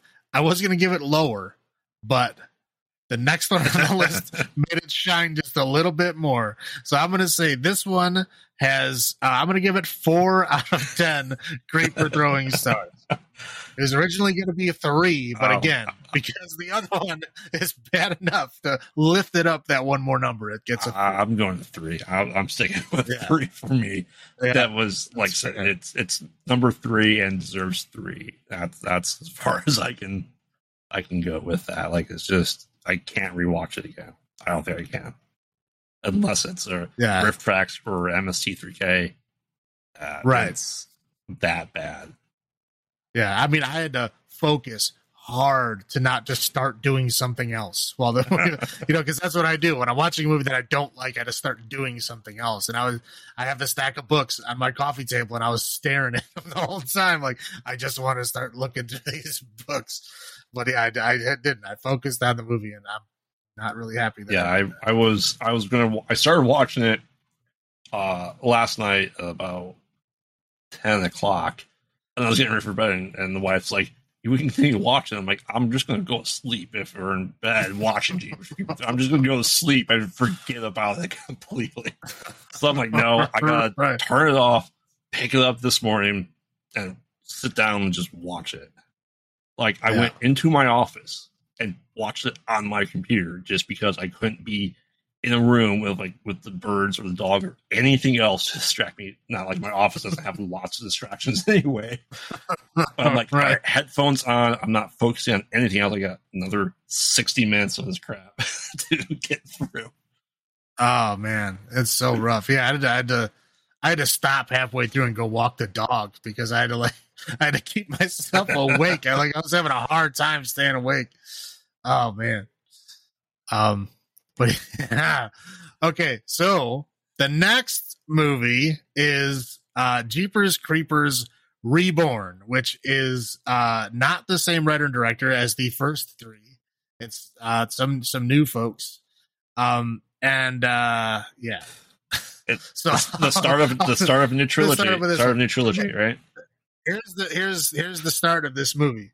I got about 10 minutes into the movie before I had to pause it and go get a drink to try to make this movie better. Like, that's okay. I'm going to just start with that. Anyway, so the plot for this movie is the very, very beginning is essentially like a weird retelling of the first movie, like the very first part of the first movie with them driving past the church and the bodies being thrown in the thing, but like done with like 2 older people, right? Like elderly, like senior citizens. And the acting is atrocious. And I was like, is the whole movie going to be like this?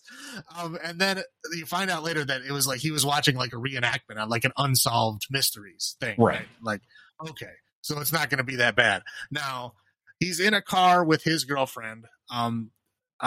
His name is Chase, and I think her name is Lane. Yeah, Lane. Yep. Okay, so I think the guy is just a big porn fan. Chasey Lane. And he likes Chasey Lane. And so he named one person Chase and one person Lane. I'm pretty sure. Yeah. Anyway, so like they're going to like it sounds like they're going away for a romantic weekend, and you find out as you're going along it's not what it is at all. Or a hound. Yeah. Right. But at this point, this is when I realized, oh no, the acting just is this bad in this movie. And that's when I had to pause it and go get a drink. You're expecting a guy with a trench coat to come out these scenes. Right. It was, oh man. Okay.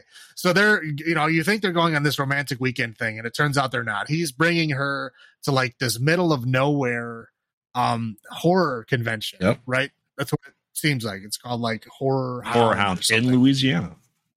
Yeah, in Louisiana. They do actually mention where they are. Yes.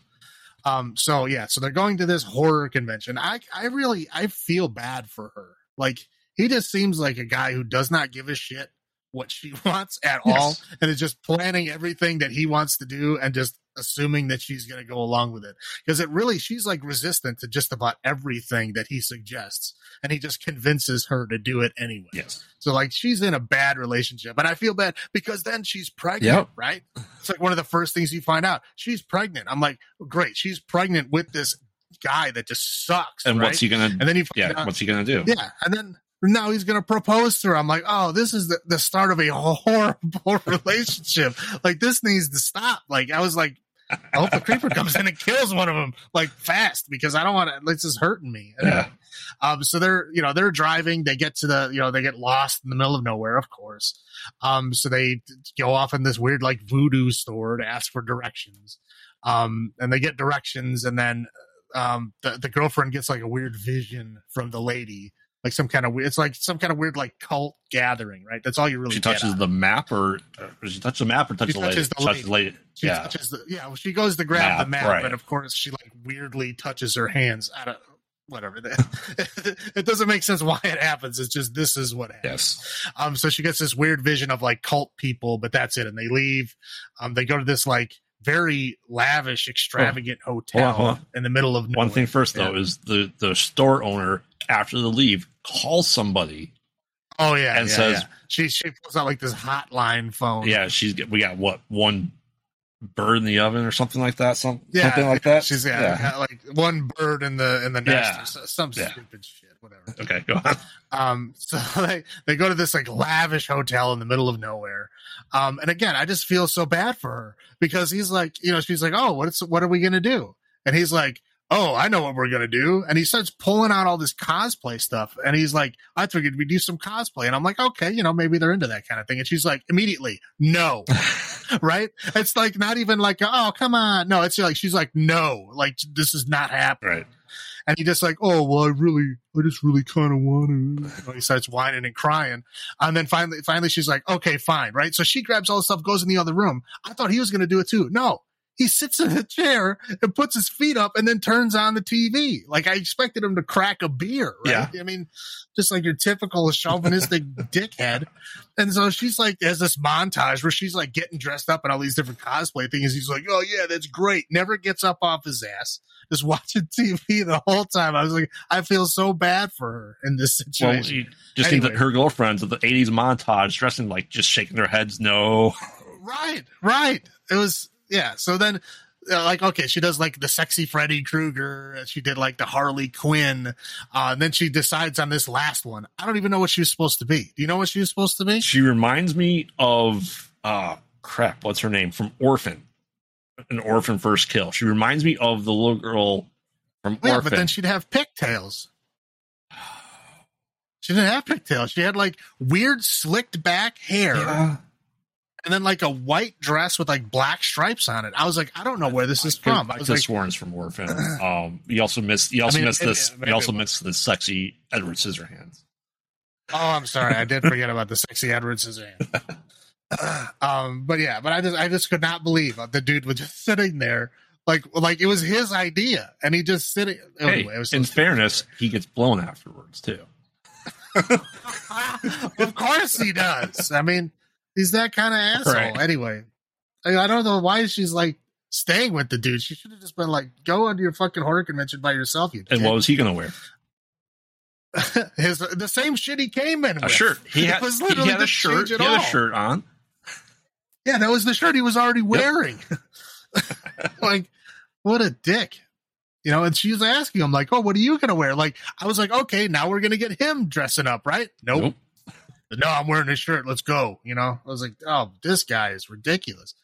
So they get to this like horror convention, which is unlike any horror convention I've ever been to. I've been to a few, and they don't have like DJs with like playing like DJs playing like, what was it?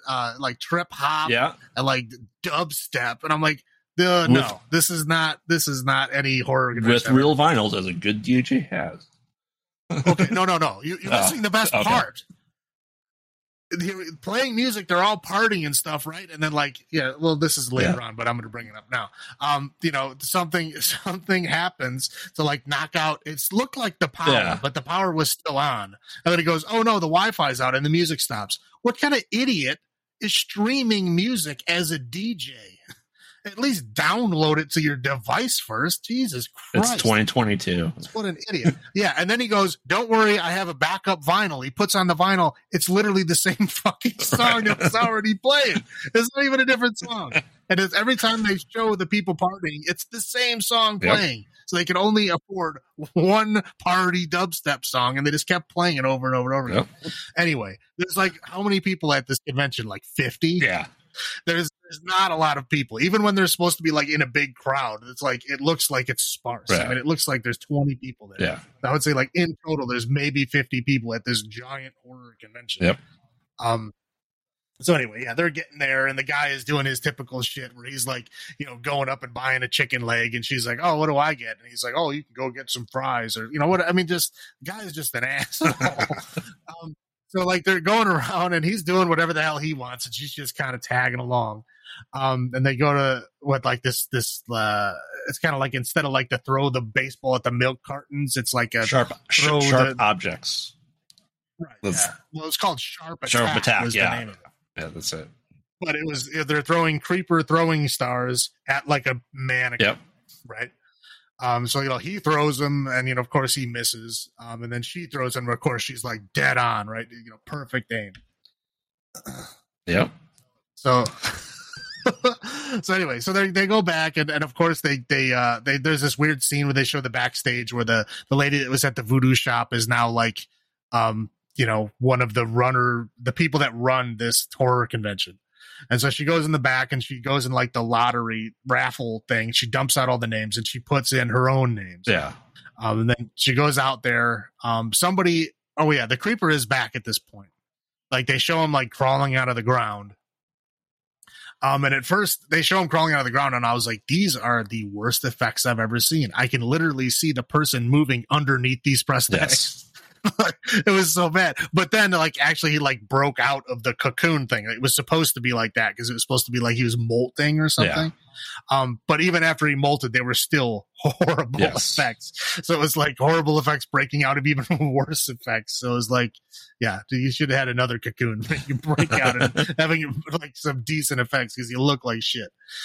So anyway, the creeper is back at this point. The creeper has his old truck. This is the same truck as from the first three. It's not the same creeper. He doesn't look the same. No. I mean, he looks similar, but he does not look the same at all. It's a totally different feature. Yes. And then like, yeah, he finds his truck, and then he finds a scarecrow, and he puts on the scarecrow outfit, so he looks exactly the same as the guy from the first three. He's got the trench coat and the hat. Right. Then he kills one of the people that run the festival. They don't really show it happening. They show him like running in the forest, and then they show like a generic kind of like he gets hooked, like gets hung up on a tree or something, then a meat hook or some shit. And then that's it. But then so now they go to this big raffle, and like I said, the big raffle where everybody's supposed to be in the same room. There's never more than like 20 people on the camera at one time. So it looks like there's only like 50 people total at this whole event. Anyway, so of course they call out the number, and of course it's them that win because the lady rigged it. Right. You know? So they're the bird in the nest or whatever she said earlier. Yeah. So and their prize is they win a escape room creeper, a creeper themed escape room thing, right? Yep. And you leave immediately, which doesn't make any sense. Like if you win a prize, like you can't just like say it's happening right now, because I mean you probably have plans. Like you don't You don't just like go to a convention like, oh, I'm planning on winning the raffle, so I'm not going to plan on anything after this certain point in the night. No, of course not. They didn't even know that the raffle was there until they got there. So like everything they had planned for the rest of the night just goes out the window. But anyway, so they go on this horror themed or this creeper themed escape room, and there's like a Hollywood producer guy, like the camera talent. She's like kind of reminded me of like an influencer type I'm pretty person. sure she's an influencer. Yes. Yeah, she's like an influencer type person. So her producer guy, her camera guy, the redneck dude who is supposed to like guide them to the thing, and then Chase and Lane. Yeah, the guy that ran the sharp attack. Right. Yeah, the redneck dude that's supposed to lead them to is the same guy that did the sharp attack. Yeah. Right. So they all go to this like escape room thing. So they get to this room. The camera guy dies before they even get in the building. Yes. Like he can't get his camera to work. He goes over somewhere and he sees like one of the people that run the horror thing, they said she was like Miss Universe or something like that. Yeah. I don't know. Yeah. Well, anyway, she was like just a lady in black outfit. And she like goes into like this, they're in a graveyard, of course. So she goes into like one of the tombs, then he follows her and then dies. They just show like blood dripping all over his camera. Dead. Right.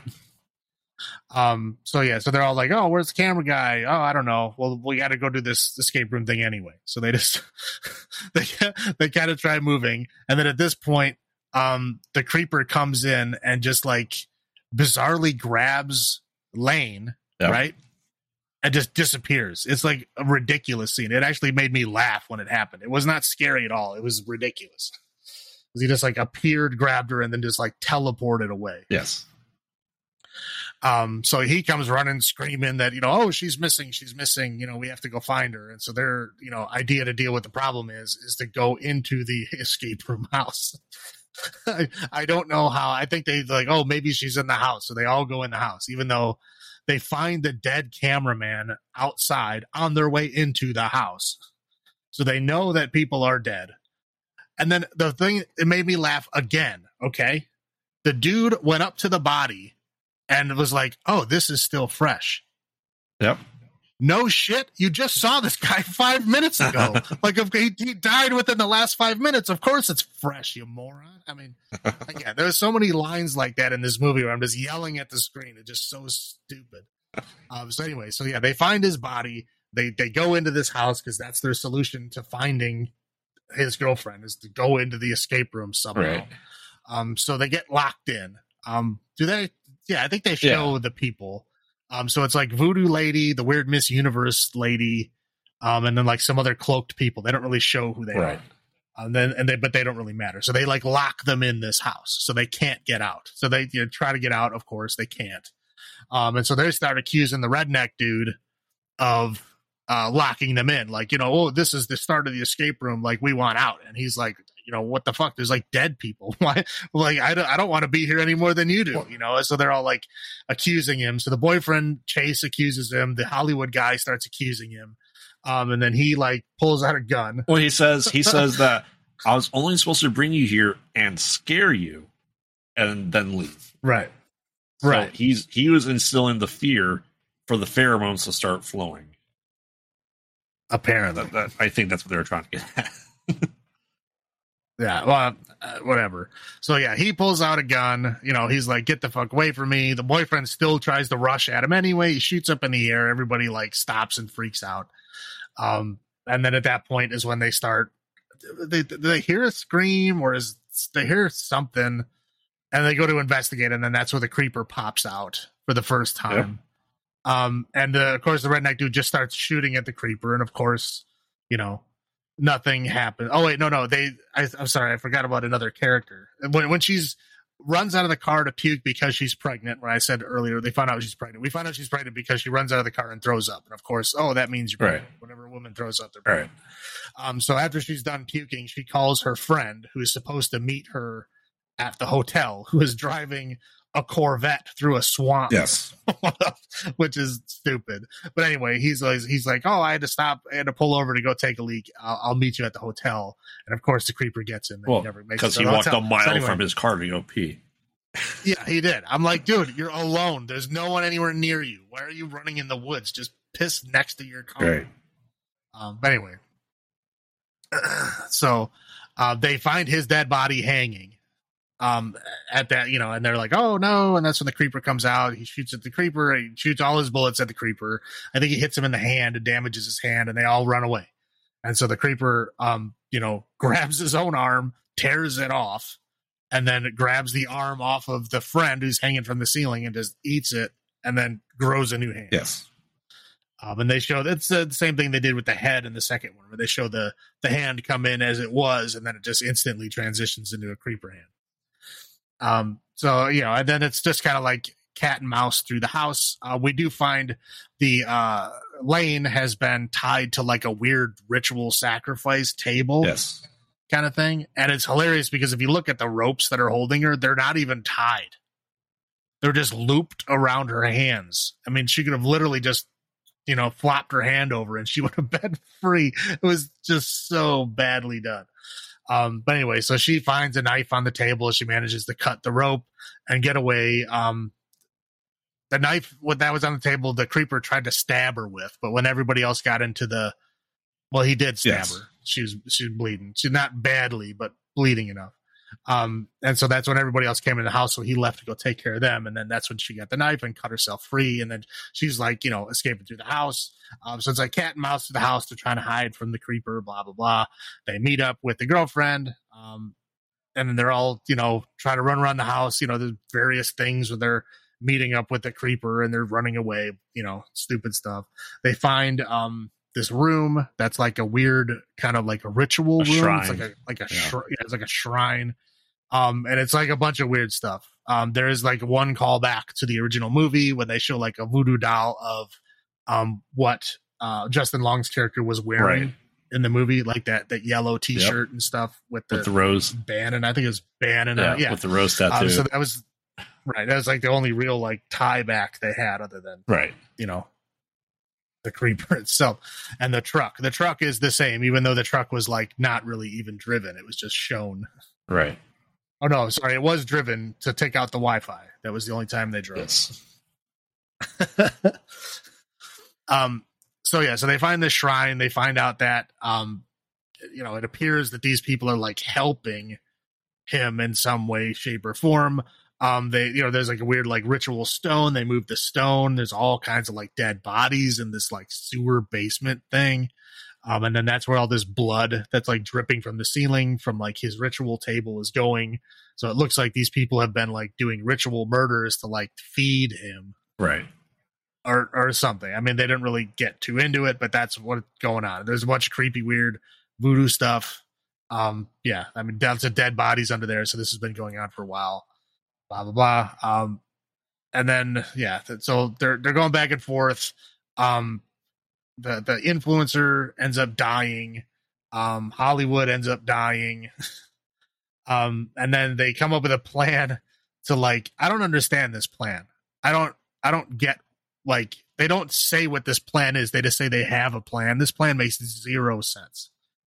Their plan is somehow to run around the house making a bunch of noise so that the creeper finds you, and then trying to run back to the front door where Lane, the girlfriend, is sitting with a knife. And supposedly he's supposed to be distracted by her, and she's supposed to lead him outside. And then the people that originally, led him to the front door are supposed to go up to the roof and take off the weather vane and throw it down on him. Okay. How the hell would they even know there was a fucking weather vane up there? Or how he get up to it. Right. Yes. It was the redneck again, and the boyfriend left. Yeah. Right. So but so your plan is to throw this invincible creature at a woman who's already been stabbed by him once, and somehow hope that she can keep him busy for minutes while you climb up to the roof and somehow tear off a weather vane and throw it down with perfect accuracy to hit him with it. Well, in fairness, did stab him in both his ears with his own throwing stars, and then pulled a Donald Pleasance Jamie Lee Curtis two perfect shots into his eyes with the throwing stars. Yes. And says the classic line, "How do you like those peepers, bitch?" I mean, dude, I almost just shut it off. I was like, I was cringing so hard that I think I almost like imploded. It was, oh my God, it was so bad. The ending made And what happened with Creeper at the end? He like got eaten by crows, and then the crows like all flew away, and then they went back to like the weird voodoo people, and then the crows like vomited him back up, and he became another creeper, but he was like somehow lighter colored. Mm-hmm. Well, because one of the crows was white. Well, that's true. One crow out of the hundreds of crows was a white crow. Yeah. But again, the CGI was terrible. I mean, but yeah, that's this is our first thoughts, first watch. Obviously, we've dispersed them into the plot. Oh, yeah. I put my first thoughts into my plot description because I could not separate them because they're so ridiculous and stupid. So yeah, go ahead.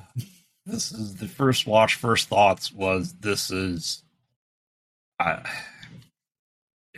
me it is a trope, and I'm not going to bash anyone's fan fiction, but this seems like someone who created a movie of their own that was fan fiction based off of their favorite slasher killer. And don't get me wrong, some of them are amazing. I love Freddy versus the Ghostbusters and Return of the Ghostbusters and stuff like that, right? That came out, 12 years ago, 13 years ago. But there's people that do really great justice. There's people that do shorts with, Jason and Freddy and all that stuff. A lot of Halloween stuff. But the trope is horror conventions, right? It's like you made this movie about your icon and you have it take place at a horror convention, then in turn show this movie at a horror convention. That's what it feels like when I was watching this. It felt like, well, and again, it's like displaying a horror convention by someone who's never been to a horror convention. Correct. Is that like he made it look like a rave / carnival, yes. Which is not how a horror convention is at all. Yeah, this. Like in my head, this is not part of the canon. I hope it's not. I hope this is not a Star Wars new trilogy. They need to wipe the slate clean after this. That was my first thought. My second thought was, I'm never going to watch this again. Yeah. I had to convince myself to watch it the first time. I was like, can I just pretend I watched it? It won't really matter. I'll just say it's bad. Right. So yeah, that was Let's get into the lore. Because there's a lot more lore in this. Yeah. I mean, but again, the lore is not really about the creeper, though. The lore is about these cult people that somehow know about the creeper and assist him. Yes. So yeah, I mean, there's a lot of that going on. Of course, they get away at the end. I mean, of course, the creeper technically survives at the end. But yeah, I mean, there is lore, but it has nothing to do with the creeper. The creeper is exactly the way he was in the other movies, only he's got a worse costume, worse effects. Right. I mean, worse prosthetics. I mean, everything is bad about him. His teeth are so bad that they never move. I think he moves his lips over the teeth one time, and it looks like it hurts. Right. I mean, obviously they're dentures, but almost it's just like a mask instead of molded and contoured into the guy playing him, right? We had the same guy, I think, in all the first three. Didn't come back for this, and it just seemed like it was just a mask that you can't move. Right. Yeah, it was just it was like a Halloween mask. I mean, it was like a good Halloween mask, but it was still a Halloween mask. It didn't move. Right. It was just there. Right. It's almost like I was expecting to see his real teeth behind the fake teeth at some point in the movie. Is that bad? Right. Lore wise, I think they completely did a disservice to the first three. The way it always seemed, especially, we never find out that this is Louisiana. It's supposed to be any town, Farmville, USA. We get told it's Louisiana. Okay. And then to say that the creeper needs followers that he needs people to continue his longevity, I don't think it added. I think it really took a lot away. That he needed all this help this entire time. Like it took away that element of it. Yeah, I can see that. I mean, yeah, because in the first three, he was totally like, capable of dealing with anything by himself. Correct. Like he didn't. There was no help that he needed at all. Right. I mean, like he made his own weapons. He had his own way of doing things. He was able to, harvest and eat people and shit all by himself. Never needed any help in any form whatsoever. And this one, it seems like he's just like a tool for the cult people. This is the curse of Michael Myers, or in the franchises. This movie right here, where we have, I wouldn't say too much lore, but it's just like there's a cult, because that's we have in Halloween 6, is that drives this, and that they couldn't do all this stuff without him, and he's just he's a tool at that point in time. I think it really took away, and then all of a sudden he has this ability to whistle and like make people stun. Okay, I had a hard time figuring out what the hell he was doing, because that mask, and like I said, he never moves his lips, and his teeth just his mouth just stays in that one position the whole time.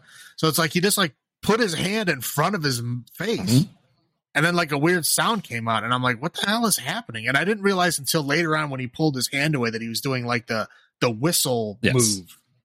Like while it was happening, I had no clue what was actually going on. It took me a second to like process. Oh, I think it was supposed to be a whistle. Now you could argue that this was an evolution of him screaming in anger and killing all the crows around him from number 3 at the end. So maybe there's something vocally that he doesn't speak. Maybe he is Black Bolt in a way, right? We got him with Mjolnir and be able to call back his axe in number 3. Maybe he's pulling a Black Bolt at this point in time. Yeah, well, yeah, he's turning into a DC character where they just keep picking up new powers all the time with no explanation as to how they get them. They just have them. Right, and once again, though, with Lane, we have psychic visions coming into this play again, right? So we really have psychic visions and across the entire spectrum, along with the Creeper. It's just a different person every time that has psychic abilities, which we generally get once in a horror franchise. So it's like it really is not. Granted, it's a different person every time, but it's still, like I said, I think they demystified a lot with the lore of what we established as the Creeper, that he was this lone wolf able to do all this stuff, to just throw a cult in that worships him on top of it. That's kind of weird. It's also weird is that I guess they never say when the first one takes place, but they explicitly say this is like 2021 in this movie.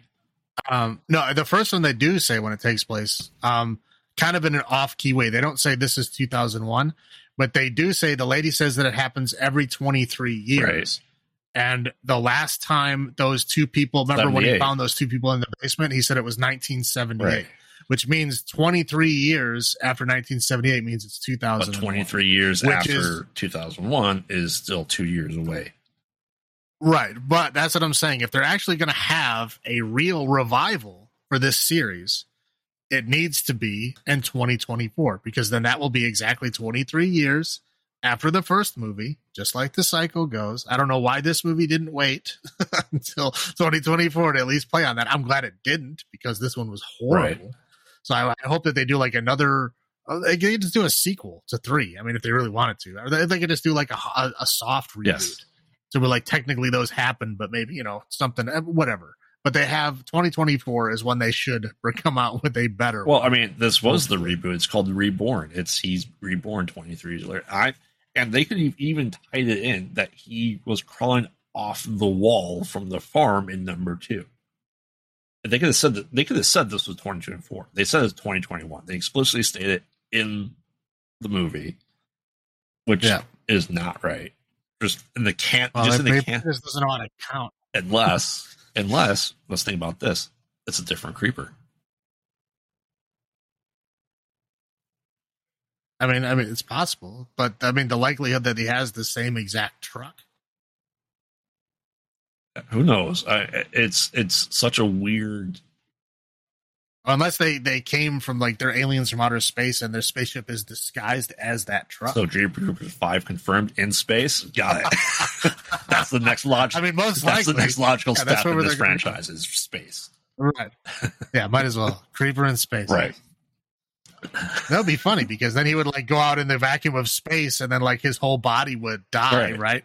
And then he'd just eat a whole person and then just be revived. Exactly. Problem solved. He's up there snacking on George Clooney. We can only hope. Were there any highlights of this movie? Highlights in this movie, I mean,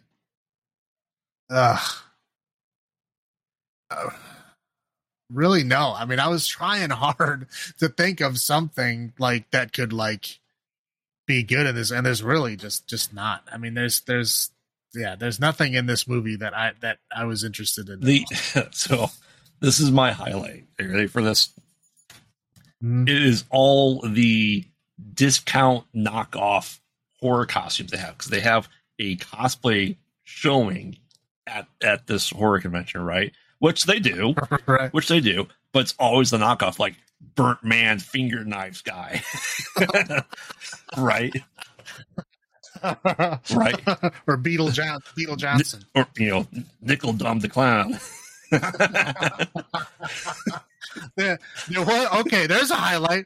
There was a guy just like Beetlejuice, and his Beetlejuice costume was pretty average. I mean, it was decent, but it was pretty average. But there was a guy in the background, out of focus, that was actually dressed as Alec Baldwin when he stuck his hand through his head and stretched his face all out. That looked pretty good. Right. So I'll give you that would be my highlight. But again, the Gina Davis character wasn't there. It was just him by himself, which was funny. But that one looked pretty good. Instead Edward Scissorhands, Ned, the sheer fingers. Right. And there was so many just like generic horror character number 3. Like, okay, I can tell you're supposed to be a scary character, but who knows what the fuck you're supposed to be. But I mean, that to me was the highlight, because they're trying to show, it's that classic thing they do in horror movies where like you show other posters or stuff from other horror movies and say, hey, I'm scarier than you. We have that feud with, Sam Raimi and Wes Craven, right? That we got every once in a while. But I think that was them trying to say in their own way that, hey, we're scarier. We have this new bad that's scarier than all these other people that we are dressing up as. I can see that being the case. I mean, I hope if this is what they came out with to do that with, you failed miserably, dude. All right. Or how about the DJ? What was he? Was he supposed to? He looked like a lizard zombie. He looked like I don't know what he was trying to do. He looked like a voodoo zombie. Well, he was all green, right? He was like covered in like green paint, and then he had like weird like gold lines all over him. Like I said, it looked kind of like scales. So he looked like a lizard man zombie. Right. But again, that's what most of these characters are. They're just like generic-y, like horror-ish characters. They're trying very hard to not be individual characters. All right, low points other than the entire movie. Low points other than the entire movie. I mean, the effects again. This one is just, they're so bad. The creeper effects are terrible. Like I said, the mask is bad. His teeth are bad. His hat and his coat look like they're made out of garbage bags. I mean, they're terrible, man. I mean, at least in the other one, they were just like ratty looking, cloth. They look like they were supposed to look. This, it looks like they literally made it out of garbage bags. I mean, the effects are so terrible. The CGI was horrible. I mean, like the crows looked ridiculous. Yes. I mean, everything just looked so stupid. I mean, it was, again, 3, you could tell that they didn't have a whole lot of budget and they were trying to do what they could. It still sucked, but at least they were doing something. This one, it doesn't look like they had an excuse. They just were lazy. Right. It really reminds me of a horror movie that I would try to create myself. That's basically right. Yeah. It looks like, this is like something you could do and like, Apple movie with like a Halloween mask. It's like essentially what they made. And like an old beat down house that you can like punch holes in the walls. So that's why it just reminds me of just poorly done fan fiction. Yeah. You know, No. I can make costumes. What do you got? Garbage bags. Right, exactly. You got garbage bags. And a green goblin. Mask. There is a Jeepers Creepers mask. So they probably bought the Jeepers Creepers mask from like a Spirit Halloween for this movie. Right. That's what it felt like. It felt like I don't think he had the skullet in this one either. He didn't have that weird ratty white hair. Well, that mask is 20 years old at this point, so it fell off. They couldn't refine the hair. They couldn't reglue it back on. Probably. For me, the low point, as you point out in the plot, is the boyfriend. Like he survived. He survived. I know. He should have died, and then there would have been clapping in the theater. Right. He survived, and he's still going to carry on that terrible relationship with this girl. I know, and he's going to try to propose to her. Yeah. I just feel bad like that. It's like this relationship needs to end. These people are terrible. All right, so number of creeper throwing stars, and we'll say the scale is 0 to 10. We'll add a 0 in there. What would you give it? Okay. I mean, if there's a 0 and 0 is the absolute worst I can go, I will give it a 1. A 1 creeper throwing star out of 10, simply because I have seen worse movies, so I can't give it the absolute lowest score, but it is damn It is close. no Mass of Hands of Fate, but it really tried to be. It really tried to be. It did. Yeah, 1, I'm giving it a 1 as well. It's just, I don't even know what to say about this franchise. Like, the first 2 were great, right? Let's kind of go over this franchise kind of as a whole, right? We have this franchise that's 4 deep. At that point in time, sometimes you're running out of steam, as they tend to, right? They need a revitalization. Do we wait another 20 years for this to get done properly? Are we that far out from this remake? Do you think we can get someone be more interested in this that likes the originals enough? Or do you think it's only the guy that can do it well?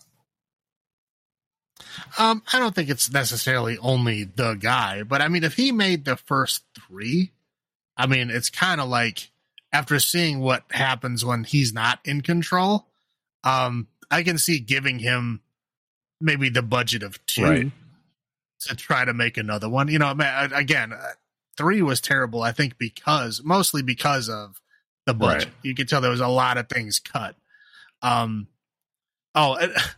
There's another scene. I just want to bring this up real quick. In Reborn, there was the scene where they go to the car, okay, and they're going to go in this van, this creepy conversion van with the redneck dude, right, and the influencer, and they're like, okay, come on, get in the van, and the girlfriend goes, like, this is the worst idea ever. Why would you ever get in that van? That's how you get killed by hillbillies.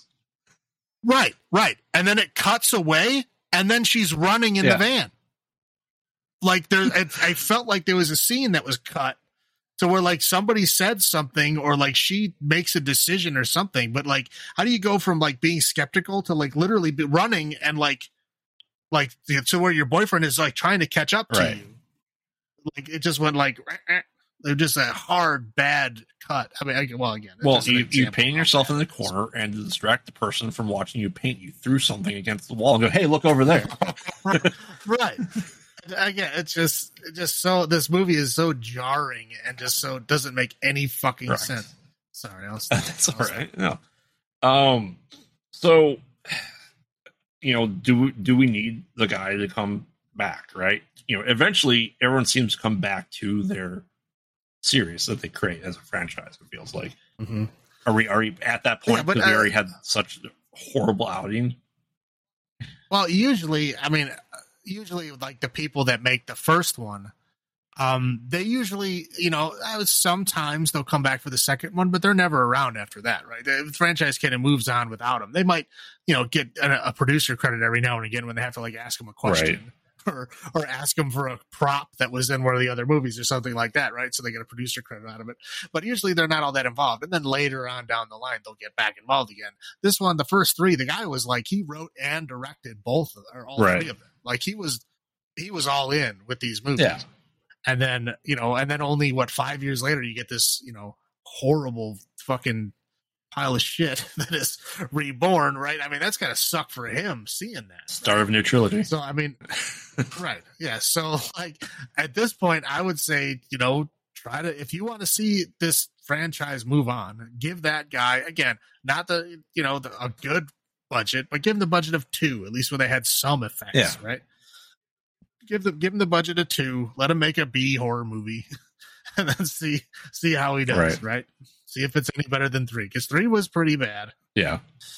I'm not gonna lie, it was not nearly as bad as this one, but 3 wasn't bad. Let's see if he can. If he can't, then I think the franchise can just go away, or it could come back 23 years later. Yes.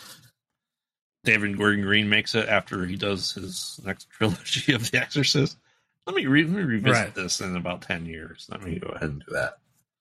Again, like I said, let the guy who made the first 3, let him make this next one in 2024. So it'll be a full 23 years from the first one. And if he fails, then wait another 23 years and do it with somebody else. Oh no. That's fair. Oh man. So that's we're thinking the next one, the number 6 will be in 25 years. We'll be old. Yep. Tough shit. Yeah. All right. So I just want to briefly discuss this horror icon that was created and how it compares to the other horror icons that we have. Right. Where does this stand for you? I don't know. I think some people know who the Creeper is. I think people have at least seen 1 or 2. Maybe not a lot of people have seen 3 or 4. Good for them. But I mean, we didn't get many horror icons created after the 90s. And what do you think of this attempt of this icon as this villain? I mean, it's an interesting villain. I mean, again, there's still a lot to tell with them. I mean, after 3 movies, we know like basically next to nothing about him or where he comes from or who he is or what he is, as they allude to in the third one, right? I mean, there's a lot more to go with, and it's interesting because a lot of the other horror icons, they're kind of like easy to figure out. Michael Myers is like there's not a whole lot you need to figure out. Right. There. He's a dude who kills people. Done. Right. That's it. I mean, there's not more to it. Like this one, it's obviously like he sleeps for 23 years, he eats for 23 days. I mean, obviously there's some kind of weird, cyclical thing. Obviously he's restricted in some way. I mean, he's not just like a cicada, right? He might be. So I mean, yeah, maybe he's cicada evolved. Maybe that's what they are. But yeah, I mean, there's obviously more to it. I mean, I think it was a good attempt to put a little bit more lore behind like a horror icon than you normally get. But I mean, it's not bad. I would still put him in the B tier, second string of horror icons. But I mean, he's known well enough. 15 to 20 or 20 to 25 top icons in a franchise. I'd say in the franchise, we have a lot of icons that are just solo movies, right? But in the franchise, what do you think? Yeah, no, definitely. Good addition overall so far. I mean, we have two and a half good movies, 1.5 just garbage. Right. I mean, like I said, the character is interesting. I'd like to see more stuff about him. I'd like to know more stuff about him. So yeah, I definitely put him up on a list. So you want the lore to go deeper? I mean, it'd be great. I love deep lore. Well, I mean, this is if we're saying that the Creeper's been around, we don't have to have 23 years in the future. We can have past. We can go into the past of this. We can do a Prey of the Jeepers Creepers franchise. Say 230 years before 2001. So we're looking at. Here's what we could do: 1955, Jeepers Creepers Back to the Future crossover. Let's do it. All right, let's do it. We can. So where they have to keep traveling back in time 23 years to try to see if they can catch him off guard each time. Because he can't go forward because he knows you're there, right? Because he's going to remember you 23 years later. So you have to keep going backwards 23 years at a time to try to catch him. All right. It sounds like you and I are making number 5 with bigger budget than what they had for number 4. Yeah, it's a great idea. Let's do it. All right. Do it. Anything else that you kind of want to discuss with this franchise, or any like we discussed, we're really want to see it to go and what it could do better. No, I mean, like I said, at this point, after seeing you let somebody else deal with it is what we got. So that's why I said I think they should just, give not a good budget, a modest budget back to the original guy to see if he can make something better than that. And that's his chance. And if he makes something good, then hey, maybe he can keep going with it. If he makes something like Jeepers Creepers 3 again, then again, let it sit and then 23 years later try to revive it again. Do you think this franchise went from theater worthy to VOD, straight to VOD pretty fast? Oh yeah. I honestly say the second one is probably VOD territory, I think, but I mean, fair enough. It got a theater, a theatrical release, and that's it's still a decent movie. But I would say, as far as movie substance goes, it's probably a VOD. Like I said, I was pretty excited just because I was able to start potentially at a new horror icon in its infancy. I wasn't born with most of these horror icons that we have now, right? And we didn't see it until later on. And I think, because I saw it, I'm pretty sure I saw the first one, the second one in theaters. I thought, okay, great. I'm at the pinnacle at the start, the birth of a new icon. And I was really excited for that. And I'm seeing where it is now 21 years later. And I'm not excited for it, quite honestly. Yeah, no, it was in my period of I was broke and I also wasn't very into horror movies at the time. That was the both of 1 and 2 came out in that stretch of time. So yeah, I mean, I'm pretty sure whenever I would see the parts of it that I did see was on TV when it was on. I mean, I didn't go out of my way to watch it. Okay.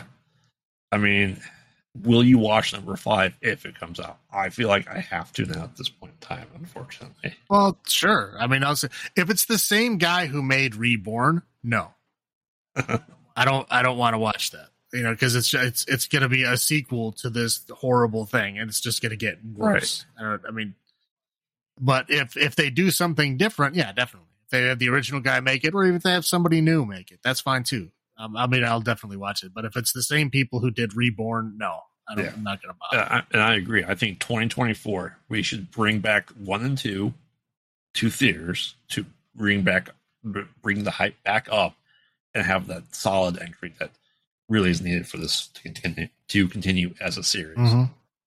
I'd hate to see it to die, but if it has to, it has to. Yeah, well, like I said, just wait 23 years and we can 2 more years and then 20. Correct. That's right. All right. Well, I think we've kind of, something we never mentioned. I want to mention this real fast. Jeepers Creepers song is played 1 and 2 extensively. We didn't get that song in Reborn. We got some generic rip-off guy trying to portray, Jeepers, like I like your eyes or something like that. Yeah, it was weird because I did notice that. It's like I mean, it must cost like a nickel to put the original Jeepers Creepers in there. I mean, it can't be that expensive, right? But yeah, they had somebody singing. It wasn't like they just sang a new version of that same song. They sang a different version of it. And it said Creeper and Peeper, but I don't think it said Jeeper. Or maybe he said Jeepers and then Peepers, but there was one of the Eepers was where'd you get those Peepers? Yeah, it was something weird like that. But yeah, it was bizarre. Like it tried to sound like it was from the same era, but I think it was like this year. Right. I think it was like a different version. Like they couldn't get the rights to it. It was we have the knockoff Jeepers Creepers song with knockoff costumes. Yeah. Essentially what it comes down to. The Spirit Halloween Jeepers Creepers song. And then Reborn, whenever he had to kill somebody, he had to put that song on every time. Right. And then he was very upset when they broke. I know. You know how hard it is to find phonographs like that? That's an antique. He was very upset. Yes. I forgot to mention that. I'm like, you know what? That bothered me no end watching Reborn. Like they only have the song. Like, all right. Well, I think that's all I have to say. Anything else from you, Salem? No, that's All about right. it. Well, in that case, let's stay tuned for next week's podcast, where we'll be discussing our first convention/movie marathon since we've been doing this podcast that we are going to, and it's called The Massacre at the Davis Theater in Chicago. Let's hope we see some really cool things there. We're going to be there sponsoring Texas Chainsaw Massacre, and we will be reporting back our experiences from going to this convention, seeing what it's like with sponsorship and everything and the like. I know you've been to horror conventions. This is kind of my first one, let alone kind of a horror movie marathon. Mm-hmm. So I know you've been here a few times for sci-fi. So excited for this. Oh, I'm super excited. Well, in that case, I'm Graveyard and saying, have you checked on the children? And I'm Salem saying, long live the new flesh. Farewell.